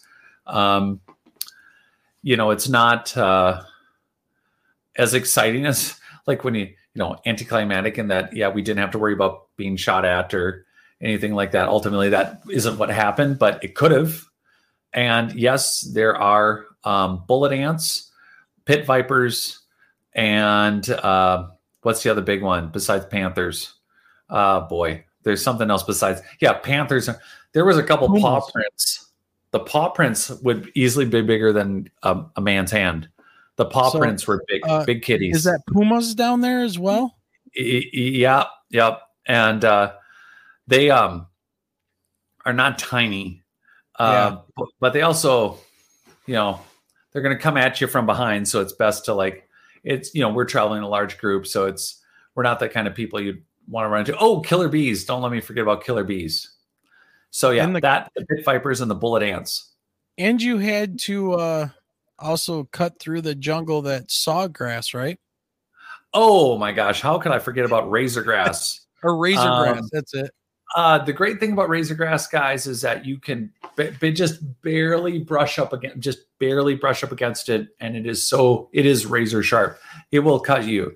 And if you're afraid of it just cutting like your ankles or your feet, don't worry. Razor grass grows 6-8 feet tall, and it is razor sharp. And our Maine Bushman could hack through it in a dress shirt and barely break he was the real Indiana Jones. It was ridiculous. Hector was incredible. The man could hack through the jungle with a bag in one hand and with a machete in the other, and literally cut a tunnel through 6-8 foot razor grass and not get cut. Some of us were bloody from just hacking, and the thorns. Every tree, bush, plant has thorns, needles, pins things that are all designed to basically keep all organic life out. I think it was the second day in the jungle where I think one of us looked at someone else and went, where are the bugs? It was too hot for bugs. And it was too, I don't know. It was just, it was an odd thing because we thought we would have flies and mosquitoes. And I don't think any day in 2 weeks any of us saw a mosquito. It was just too damn hot. So ironically, we did see bullet ants. And for those of you who don't know, bullet ants are on the list of extreme things to experience in life because apparently being bit by bullet ant, if you've been unlucky enough to have already been shot, apparently that's why they call them bullet ants, because it is identical to feeling as if you've been shot. That's why they call them bullet ants, because it's that painful. So basically the whole environment down there is designed to kill you. Yeah. Or basically tell you to get the F out, every inch of it. So it's really no wonder why a majority of it does not get explored, or it's not for the faint of heart. And Goodall, Jim, one of my best friends, and Jim Goodall came, and he's 78, folks, and he's a tank. I mean, I'm 6'2", but Jim, I look up at Jim. I don't know what his original height was, but he's at least 6'3". And I look up at him, and he's got a walking stick, and that man trolloped through the jungle like the rest of us. And it is quite possible to traverse, and Jim managed it. And it's quite a place. It's quite a thing to see. Didn't he have to get stitches at one point? Yeah, multiple, like 15 or 11, a lot of stitches, because we went to one of the existing archaeological sites on a day that it decided to rain. And by rain, you could have taken a shower outside. It was so hard. It came down for about 40 minutes, but he was walking down a staircase on the side of the Louboutin, one of the pyramid areas. And instead of taking the steps, he took the grass and he slipped, and it was horrible. The 2 cuts in his leg. So we went straight to a hospital that was in town, which was fortunately very close, and he got stitched up. But it blows my mind that he ended up with like 11 or 15 stitches off the side of that pyramid, which he credits to the Mayan gods, his sacrifice to why we had such a good time finding other ruins. Oh my God, dude. That's crazy. Well, not sure on YouTube ask, wasn't a crystal skull found in Belize? Are you very close? In fact, where we're looking at for everyone listening, for what Wayne and I have been talking about this program that we might be working on, is part of what might be some further research that I'm doing in Belize, in an area that is within 30 miles of where the Mitchell Hedges crystal skull was found. And not only the Mitchell Hedges, which is obviously the one that everyone talks about, right? Mitchell Hedges, crystal skulls, Indiana Jones, Mitchell Hedges, crystal skull. That was found very close to this, where we're going to continue to do work. But there's also crystal jaguars, or maybe I guess they could look like a panther or a puma, but there's crystal jaguars, there was also crystal. So this area didn't just have crystal skulls, and different kinds of crystal. So they would carve other objects, and they've all been found very close to the area that we're looking at working in. So that is one of the interesting things, because if we go down to do further work, we're going to be in an area that's, again, would date to the oldest. And this is why I threw this out earlier, guys. Yes, it's the oldest of what's known of the Mayan world, like 2,000 years. However, just like in Peru and other, that's South America, but for other Central and South American countries, including Belize, there are signs these megalithic structures are much, much more ancient and were attached to other societies than the ones that we know of by name. So the crystal artifacts, like the crystal skulls of, the Mitchell Hedges, or the other items that are found, it's like, were those inherited items, or were they crystal items that were maybe carved twice, Were they something bigger? Were they something different? We don't know. But it's an area where there's a lot of caves. And by caves, we're not talking like just a hole with like a room in it. We're talking miles of caves, cenotes. Belize is at the sea level, but there are many cenotes. There are many underground secret places. The area that we're looking at doing work in the future, which is different than the area we were hiking in on the private land. There are cave systems that are known to be Mayan and have ruins in them. And, were they once part of maybe a more ancient tunnel system? Were like in Peru, because I know we're going to talk about those mummies a little bit too, but that's why I'm bringing up Peru. But there are laser cut, very, very fine finished tunnel systems, and they're found in Mexico. They're found in a lot of places, but in Peru too, you have this, again, megalithic construction. You don't have an origin for these things like Tiwanaku, Pumapunku. You have places where you have almost magnetic qualities to what look like cast stones that have been researched by the Geopolymer Institute that make no sense. And then you have elongated skulls, the Peruvian elongated skull people, which Brian Forster has written about. And there are a lot of shenanigans with what could be some very interesting results from DNA testing as to why they have elongated skull. Their suture lines in their head are different than what's in a human skull. I've shown them to nurses and doctors myself, just like Brian Forster suggested way back when I was working on Not Aliens originally. And I had met Brian, and I'm fascinated by the width and breadth from Belize to Central America and Peru, how vast the actual potential history we could uncover if we would dig and ask questions. I digress. Now, this is interesting because I'm one of those people that I'm horrible with keeping timelines straight unless I jot them down. Was it the Mayans that were before the Inca? Is that correct in the timeline?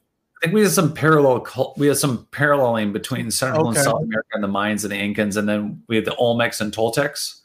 Okay. But then there's hundreds of other there's groups of indigenous peoples living in all these areas. And I think a lot of us, especially being American, we have this idea that they weren't in America. And the reality, I think something that America Unearthed, that Scott Walter, and it's not just him. It's I bring it up as a show for people to have easy access to just watch a show on Mayan Blue. And there's pretty solid evidence. I think it's worth looking at because it looks like Georgia. It looks like some of the canal systems that were buried in Arizona. Yep. You can actually pretty much be assured that maybe the Incans and the Mayans were in America. And that, again, our snapshot of what is what we think of as, just a Central and South American societies were way more blended, way more integrated, and way more, hemispherically, connected. So I don't think, and the interesting thing is that a lot of people will look at the Olmecs and they look at the giant skulls and they're like, well, they look African. And then just a reminder for everyone, the Bay of Amphora Jars is right off the coast of Brazil. And they're like, well, a Roman vessel was blown off course and it just happened to sink. And then there's a well-known conspiracy that the Portuguese, of course, want credit for being in Brazil first. Mind you, this is during our modern Renaissance. Why does it matter if Brazil was visited by Romans? So there's some weird, bizarre, like maybe a historical national pride with people who should not care. But you have a bay, the Bay of Amphora Jars. I wrote about it. I mentioned it, but you can look it up. You can just look it on the internet, where you have hundreds of what look like a trading vessel, not maybe just one, but that there was open trade between was the Middle East and Africa and Central America, including Brazil.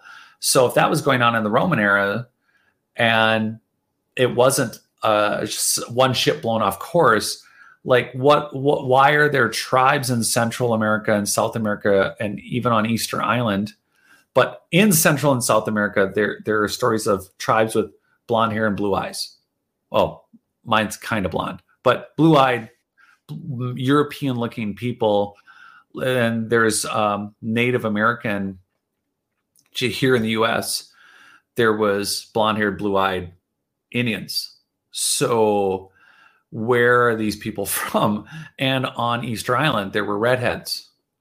So again, it's I think our snapshots of all the cultures, even if we start Olmec, Toltec, Aztec, Amazon, and looking at how are these societies blending in and interconnected, is that contemporary story is wrong or whatever. It's misleading or it's confusing.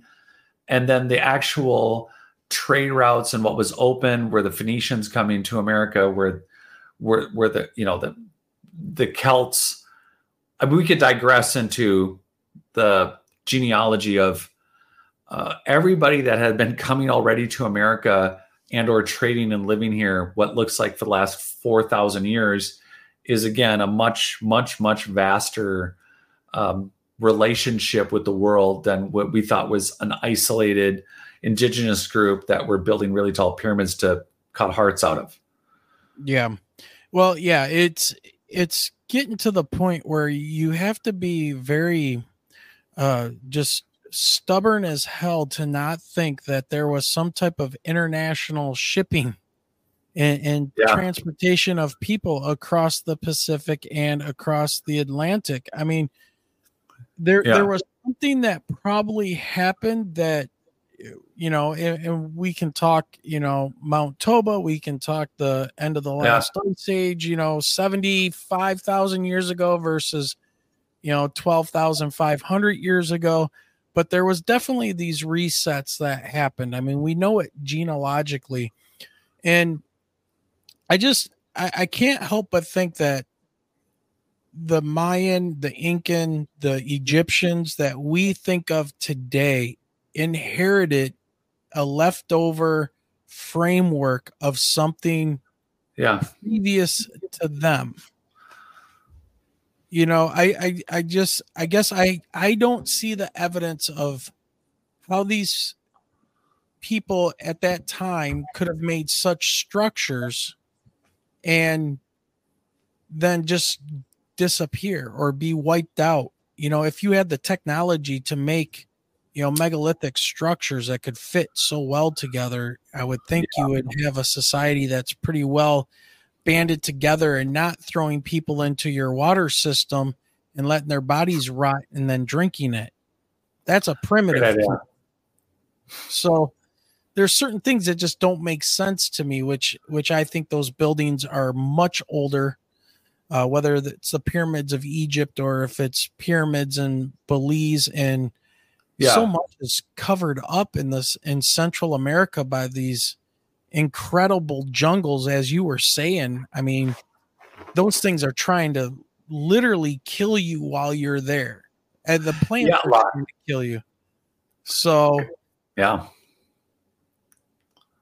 I don't know. That's just my thoughts on it. It's all. These are all the. It's just an opportunity, and I know we're speaking out loud, and we have a wonderful audience, and I think it's just one of those times where, if it gets your brain thinking, if you have the smallest thread in the story, if you have any curiosity about it, go check it out. Ask yourself questions and start looking at some of the finite stories. The earliest conquistadors. One of the things I learned early on was, we're talking 1500s. And at one point they had gotten lost. And one of the accounts was they were in the jungle and they came up on a raised road. And they said it rivaled any road they had ever seen built by the Romans in Italy. And it was like 100 feet wide. It was a super highway. And as far as they could tell, it went in each direction. They weren't at a point where the sun was, where they could tell if they were east or west. But what they could see from how high the sun was is that the road went endlessly in one direction and endlessly in another, and they didn't know which direction to go, but they had never seen anything like it and rivaled anything they saw in Rome. And I just can't imagine the society that there's a society that may have maintained that road and the society that built that road. And you think about these early explorers and what they were running into. And again, it's just like Egypt, where you have a dynastic society, literally they're not archaeologists, they're not restoration people. They just found ruins and they mimicked, they re-engineered and built what they could and picked and put piecemeal back together. It's a fascinating world, because again, it's this incredible amount of history we don't know about that society, and it's fun to learn all of that, or watch Apocalypto or some period, something that we kind of have our heads around.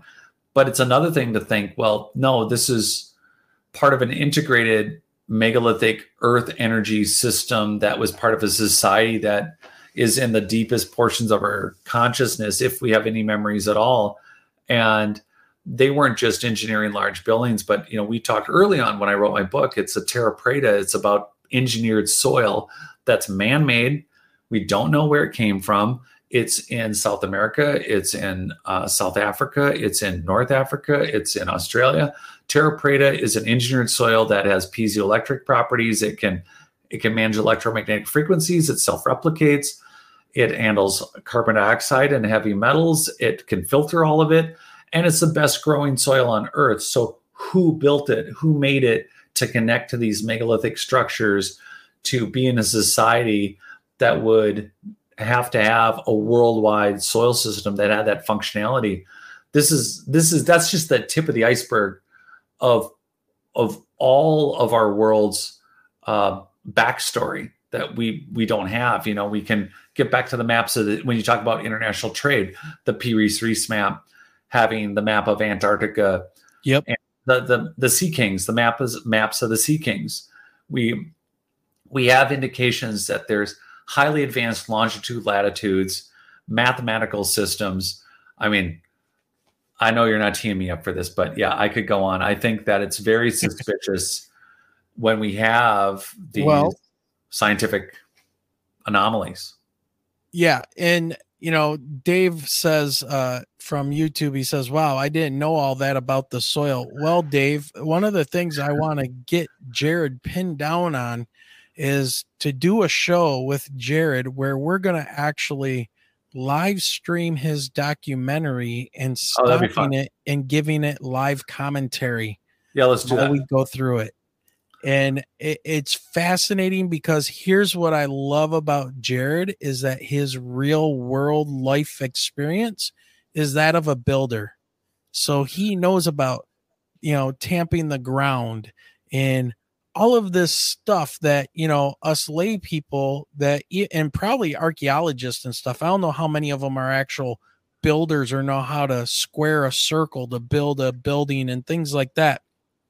Right. They're more digging and looking for evidence. So that's one of the things I'm going to get with Jared on here and nail him down to a day where we can come on and talk about Terra Preta and Terra Core, his documentary, because I think all that stuff that's the jungles now down in Central America that tries to kill you when you go down there to find pyramids and things. Yeah. I think that stuff is growing like that, not only because the climate's perfect for it down there and everything, but it's probably grown like that and overgrown everything because of out of control replicating Terra Preta, which is causing those jungles to grow, though, and the animals there, pumas with, human hand size claws and things, So anyways, that was one thing I had talked to Jared about doing. So we'll be looking for that. But also, Michelle, you had Dave's question highlighted. Can you throw that up there again? I will. Ask it? Because this is good. So this is from Dave. I have always thought that the Egyptians were the first ones, And that's where the cradle of man was. Were the Mayan people influenced by the Egyptians, or is there any correlation? Oh, Well, that's a great question because for those that are listening, like I was under the same thought that the Egyptians are, this is where this stuff started. So one of the things that I try to unpack in Not Aliens, which I should stop referencing because no one can buy it right now unless you buy it on the secondary market. I'll have the new one up. But what the problem is with Terra Preta being everywhere on the planet is that it clearly corresponds to megalithic construction. And if you look at the style of construction in Egypt, it's identical in Peru. It's identical in Cambodia. You can look around the world and find megalithic integrated polygonal construction in Japan and to Egypt. And so whoever built those structures, like in Lebanon, you have... What is that, Baalbek? At Baalbek, you have the trilithons, which are 1,100 to 900 ton stones that have been placed without problem. So the problem is that if we were to say, the Egyptians or the out of Africa theory is based on it's based on a genome project that says, okay, well, here's genetically what it looks like for humans to have come from anywhere. But one of the arguments I would make is that it appears that the constructions are tens of thousands of years old based on star alignments. So, for instance, Göbekli Tepe. Göbekli Tepe predates anything that we know of. Okay, so there's a couple of histories about the Sphinx and how old is the Sphinx. So there's immediate information that says the Sphinx is 34 to 40,000 years old. And then Dr. Robert Schoch goes to Egypt and was at an invite of another researcher. And the short is, he said, don't quote me. And you can actually watch a YouTube video where Schoch is looking at this and they're talking about it. And they're like, look, don't quote me, but the water erosion around the Sphinx could be 240 to 260,000 years old. And I'll give you one other example so that you can start breaking out of your paradigm about the Western ideology that Egypt is where anything started. In South Africa, where I got to go and I spent a month doing research in South Africa, I was with Michael Tellinger and I was a guest of his. And one of the things that we did was we went to what's called Adam's Calendar. Adam's Calendar is it's basically cairns or standing stones, and it's a physical calendar on a 3,300 foot.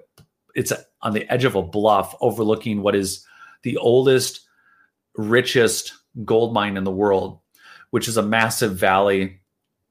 And we're talking, it's so ancient, even the Sumerians were digging there. And this calendar is an equinox, solstice, star calendar, and season calendar. From everything that's been able to be figured out from these standing stones, Adam's Calendar could be over 300,000 years old. And on one hand, you look at it and it looks very weathered and it looks very ancient. And there are some anomalies with Stonehenge and its age. And the Sarsen stones, some of them are made out of a particular kind of crystalline that would be impossible to age if it wasn't for being tens of thousands of years old. Could it have been repurposed? So when you add up a few of the anomalies around the Earth, and I'm only giving a couple of what could be hours of examples, and you can also watch my lectures, like from not TerraCore, but from America's Stonehenge. I have there's stone spheres, there's things all over the planet that are thousands of years older than what we know of Egyptian history. So the last 5 or 10,000 years, which more than covers our Sumerians and everything else, those stories don't add up to human antiquity and the physical indications of the stones that were not just the age of, we don't know how to date stones, but the age of the things that we're finding, which include Göbekli Tepe. There are 6 tepes that were found in Turkey. The minimum age for the one at Göbekli is 24 to 36,000 years old. So if we think of Dr. Robert Schoch's assessment, and the initial assessment that the Sphinx was at least 36,000 years old, and then it could be hundreds of thousands of years old. And we're not talking about the face of the Sphinx. We're talking about the structure that maybe the face was carved and recarved the one again. That they keep on covering with like mason blocks and stuff, so you can't see the actual real body of the Sphinx. Yeah. So, and there's some ruins in Egypt, or I'm sorry, in Russia, that are, again, even larger than the trilithons in Baalbek. But I would start looking at some of those truisms for you to start resetting your own paradigm. This is so important to me, guys. I'm sorry, I'm spending too much time. I know I was going to dial it out here.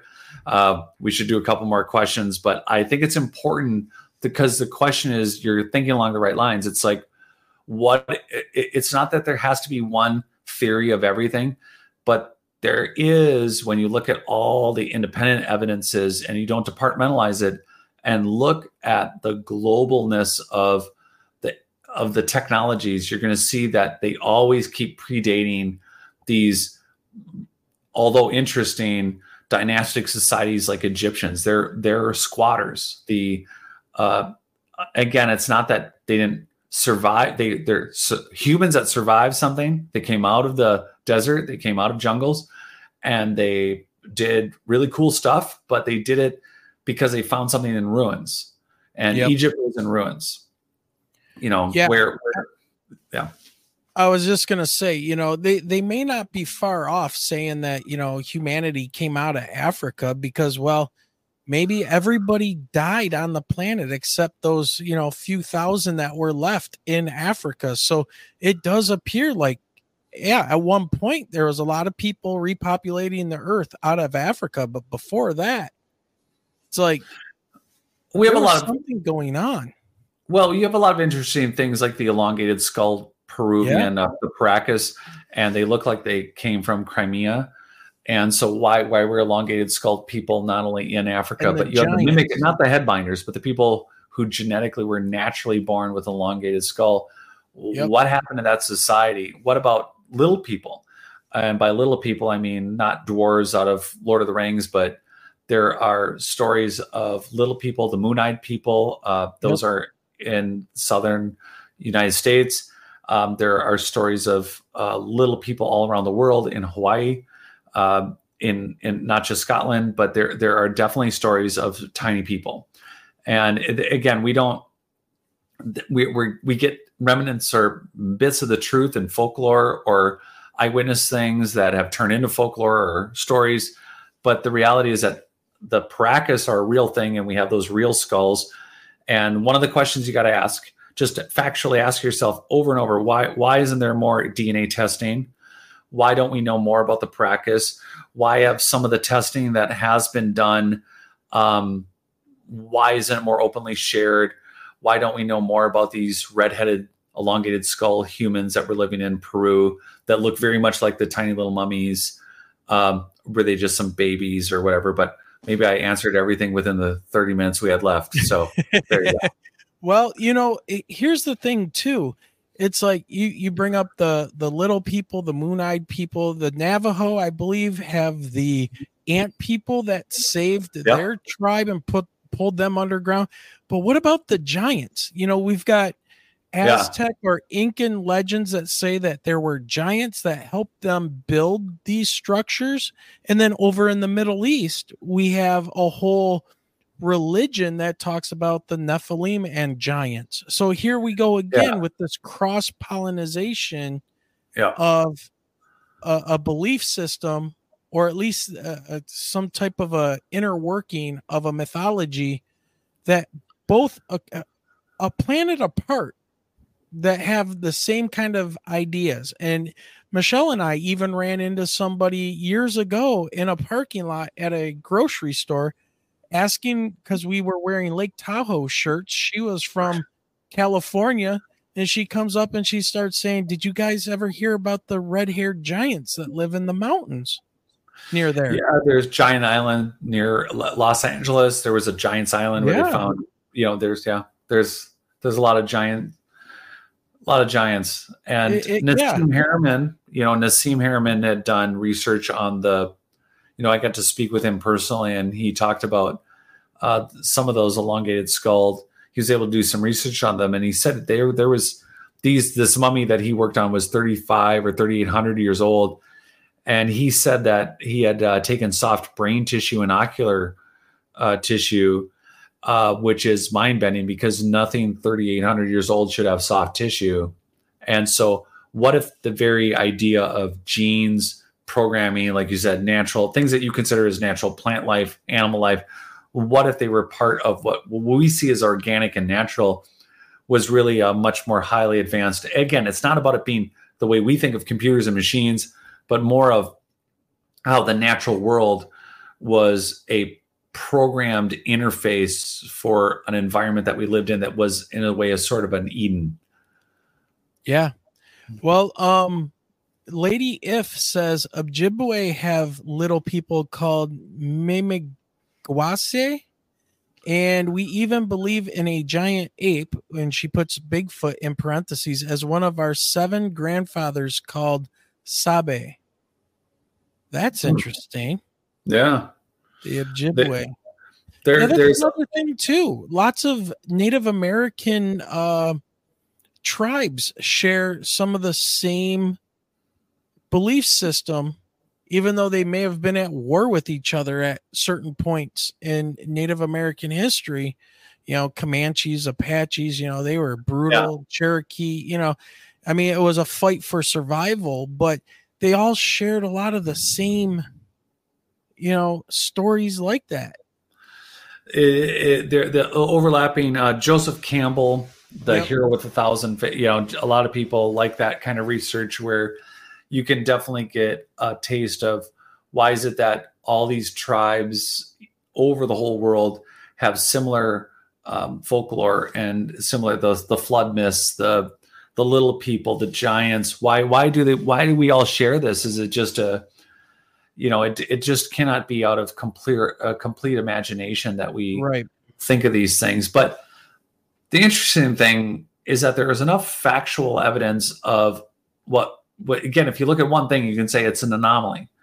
But when you tie it all together, it's like, well, okay, no, there's a megalithic soil engineering, possibly overly conscious human that could maybe even change shapes or sizes or genetically program and worked much more differently and engineered the earth down to frequencies and energies a lot more in a Tesla way that we don't have access to and we can't even comprehend because we're only 10% conscious and some of us spend time being dead.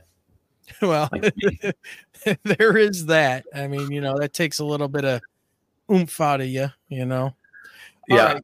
So Jared, I want to move on because this is all great stuff and awesome for our audience to get a high level view of everything you've been kind of working on over your past, 20 years? It's been a long time. Working on the book and your explorations and research. Yeah. And stuff that I want to get into when we do that commentary on TerraCore. But let's switch gears before we run out of time because we're running longer than we thought we were going to even be running. Yes. But here we go. This thing. Oh boy. Now, this was wheeled out at the Mexican UFO Senate Congress something. Which is funny because I've been trying to find the video of it. I can't find it anywhere. I've just found news stories about it. So, but what is your take on this? Is it legit? Is it a Nazca mummy? What's going on? It could be. They're so tiny. I remember I saw the bigger picture of it. It could be so tiny.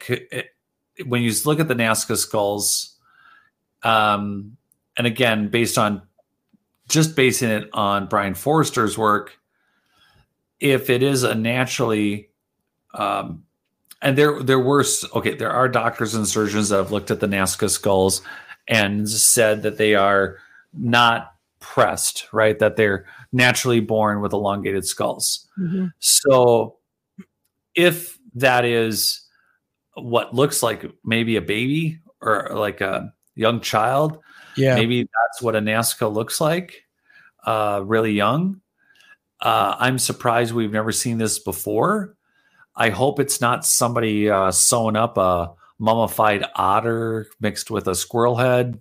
Yeah, because wasn't Jaime Maussan kind of debunked on some of his stuff about actually that situation? Oh my gosh, I was just throwing it out because I know it's been done with other like Bigfoot and Sasquatch things, but I don't know. Is that what happened? That's my understanding. He does not have the greatest of reputations in the ufology circles for presenting things that were basically garbage bags flying through the air. And when he was, and I know somebody who before a convention that was there, as somebody at a convention told him, hey, don't play this video. That is a garbage bag flying through the air. That's not a UFO. He played it anyways, and boy. It was completely debunked. And there's other things too, where it's like, he's not necessarily the most credible guy because, well, he's into that sensationalism stuff. But yeah. Well, I don't have anything else to add on it because we don't have access. There's no research on it. It looks a bit like maybe a Paracas kid, but the shoulders and everything, again, it's a mummification, so it's difficult how it digresses and mummifies and what stays and what doesn't, preserves, and it looks a little squared out. But it looks like what we want. Which is it? Is it what we want an alien to look like, or is it? It's like ET with a lump on the back of the head, right? I mean, is it? But I don't have any. There's no show me the DNA results. Is it Paracas? Is it something? And again, it's for everyone out there. We have the Paracas. Why aren't we testing them? Yep, because they are real and they look better than this, and they look weirder than this, or as weird. And we have mummies that we should want answers to, and we don't have them. It's as simple as go get the damn DNA and do it. Yeah, sorry, I digress. But you're right. It says here that a self-described UFO expert claimed the two small corpses were retrieved from Cusco, Peru. They were presented in windowed boxes in Mexico City on Wednesday, stirring excitement within the UFO conspiracy theorist community. So somebody had asked me if I thought that these were real. I think they're real. I don't think they're alien necessarily. We're looking at photos. It's great. Give me some DNA samples. Tell me something. They say here. Almost a third of their DNA remaining unknown, reported by Mexican media. Okay, how many times has it been tested? Has it been tested? Is the first question. Yeah, because they tested how old these things were. One of them was said to be 700 years old, and the other one was like 1,700 years old. It's not in this article, but I've seen those numbers thrown around, but it was found that over 30% of the specimen's DNA was unknown, he claimed. And that can be caused by faulty equipment or the same people doing it, or I don't know. It's one of those, we got tons of museums with elongated skulls. Let's start testing, folks. Yep. We can't just go with Brian Forster's one book about it. Yep. Or Nassim Harriman doing his work. It just can't be one. It can't just be two guys. It makes no sense that we don't have. Again, there's so many elongated skulls. There's red hair. There's hair samples. There's like a million different things we could do to test actual elongated skull, naturally born humans to find out are they from Crimea? Are the middle lower European / Middle Eastern? Why are elongated skulled people? Why is this still like not a thing? We shrug it off. Somehow there's no demand for it. There's no excitement for it. I'm hoping to change all that. I can't enough for being on. I'm just going to digress and be just annoyed for another. I don't have time for it. I won't do it. Yeah, but you're right. There's plenty of other stuff out there to test. I mean, we know that there's the elongated skull. We know they have the elongated skull and the red hair, and there's access to them. Well, they've interviewed people who were born with elongated skulls that over evolution and time with no binding still had that's interesting. That formation. Oh yeah. So that was something that we had found when we interviewed Brian Forrester and started digging into it in the area around the Black Sea. Yep. Very interesting. Yeah, there's a lot here for me for people to like spend your time researching or looking into it. It's these are the mysteries we need to get on top of and get some answers for. Like there's no reason we should get the testing results. We should do more DNA testing and someone needs to do it. Yeah, I agree. Now, what about did you happen to catch any of the what I call the nothing burger of the NASA live meeting on UAP UFOs?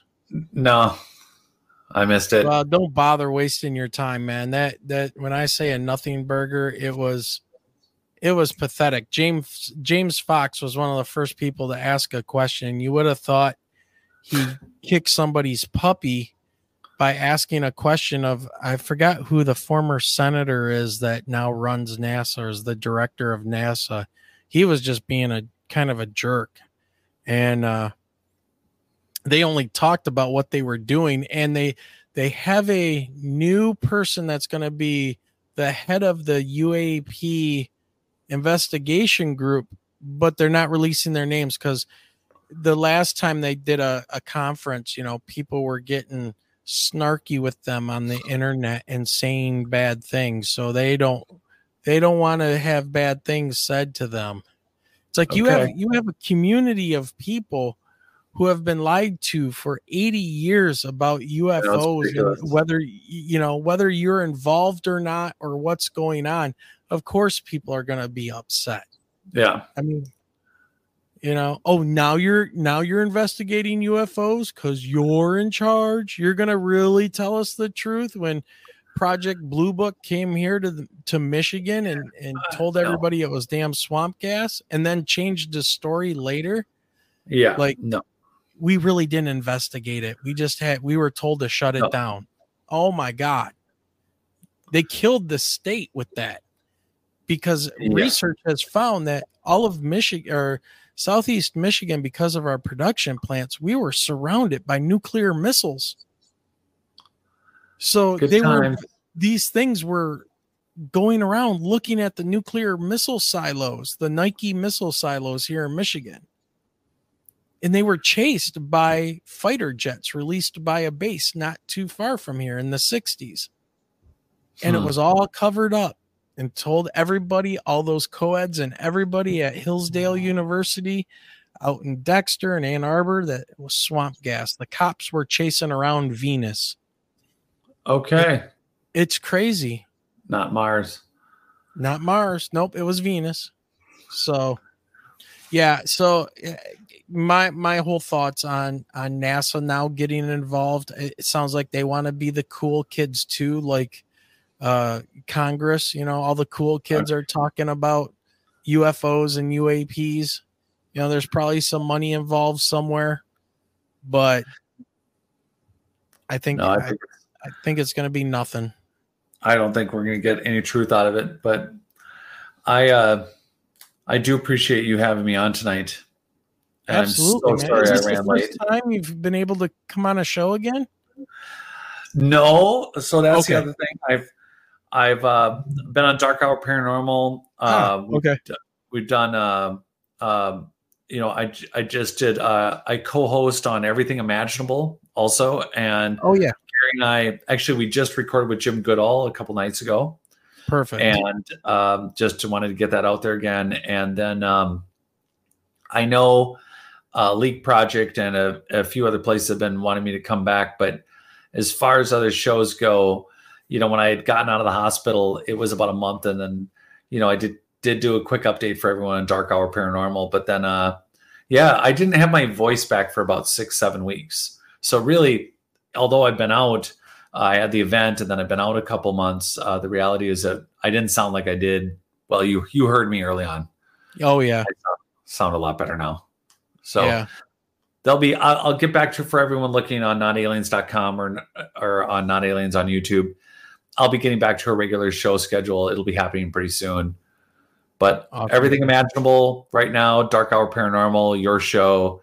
I've definitely done my guesting right now. It's definitely, I appreciate you having me on. And absolutely, man. Get back on my feet, stay behind me. And we got to get that Terra Core live commentary set up, man. Let's schedule that. Cool. Let me talk to you. Let's talk tomorrow if you got time and get that set up for everyone, and we'll get everyone a date, and then we will live commentary that documentary. Awesome. All right, dude. Well, we're going to let you go, man, because it's late. We've been going 2 hours and 20 minutes, and we're used to being up at 5 o'clock in the morning now. So it's like my voice starts going. Michelle's over here. I'm on my second cup of coffee. Yeah, right. She's you got to yell at people tomorrow. What's that? You got to yell at people tomorrow. So save your voice. No, tomorrow's Sunday. Oh, you're right. Forget it. Go sleep in. I'm just going to go yell at the Lord. Oh boy. We've got a funeral to go to. Yeah. Yeah. So tomorrow. That's true. Sorry about that again. So yeah. Yep. So, yeah, I saw Diane was in one of our members was in chat saying that she was on her way home from a funeral. So it just sucks. Yeah, it's one of those things. All right. Well, Jared. Yep. Thanks for joining us, man. We'll be in touch soon. We'll get some things set up and we can focus, specifically on the ancient technologies and Terra Preta, Terra Core, your video, and we'll get all that going. All right, cool. I will. All right, man. Catch up with you guys soon. All right, take care. Good talking to you, Jared. All right. Okay, ladies and gentlemen, we just had him back from the dead. He's a cool dude. Yeah, he really is. Yep. Absolutely. So just a good, good guy. Check out notaliens.com. Yep. You can find his YouTube channel, just Not Aliens, and you will find his YouTube channel and the documentaries and videos and previous live shows that we've done. So, yeah. So, in crossing fingers that those two guys, Wayne and Jared, get to go to Belize at some point to do some more digging, just not get, stitches like Jim. Yeah, absolutely, man. It's I'm very excited to be able to get out and I would love the crystal figurines that he was talking about, the Jaguar or Puma type. So that is cool. And I see people in chat have been really talking and got invested and excited about the talking about the ancient technologies and ancient civilizations. Remember, so we will be doing that soon. Yep. And remember, if you have any stories, please email us. Yep, absolutely. I see a couple of emails have come in. One from Dave. I believe we had Lady If send us something. So stories, accounts, things that you would like us to research. mi.ufo.podcast@gmail.com. Right there. That's it. And don't forget, you can help support us. Super chats, super stickers, and join and become a member. I was going to say, yes, thank you to our 3 lovelies that joined tonight. Yes. All right, everybody. It is late. I'm giving myself the stink eye for let's get out of here. It's been a long, long day. And we can't thank you guys enough. We love you all. Thanks for joining us tonight. Have a great night, everyone. Have a great night. And remember, keep those eyes to that sky.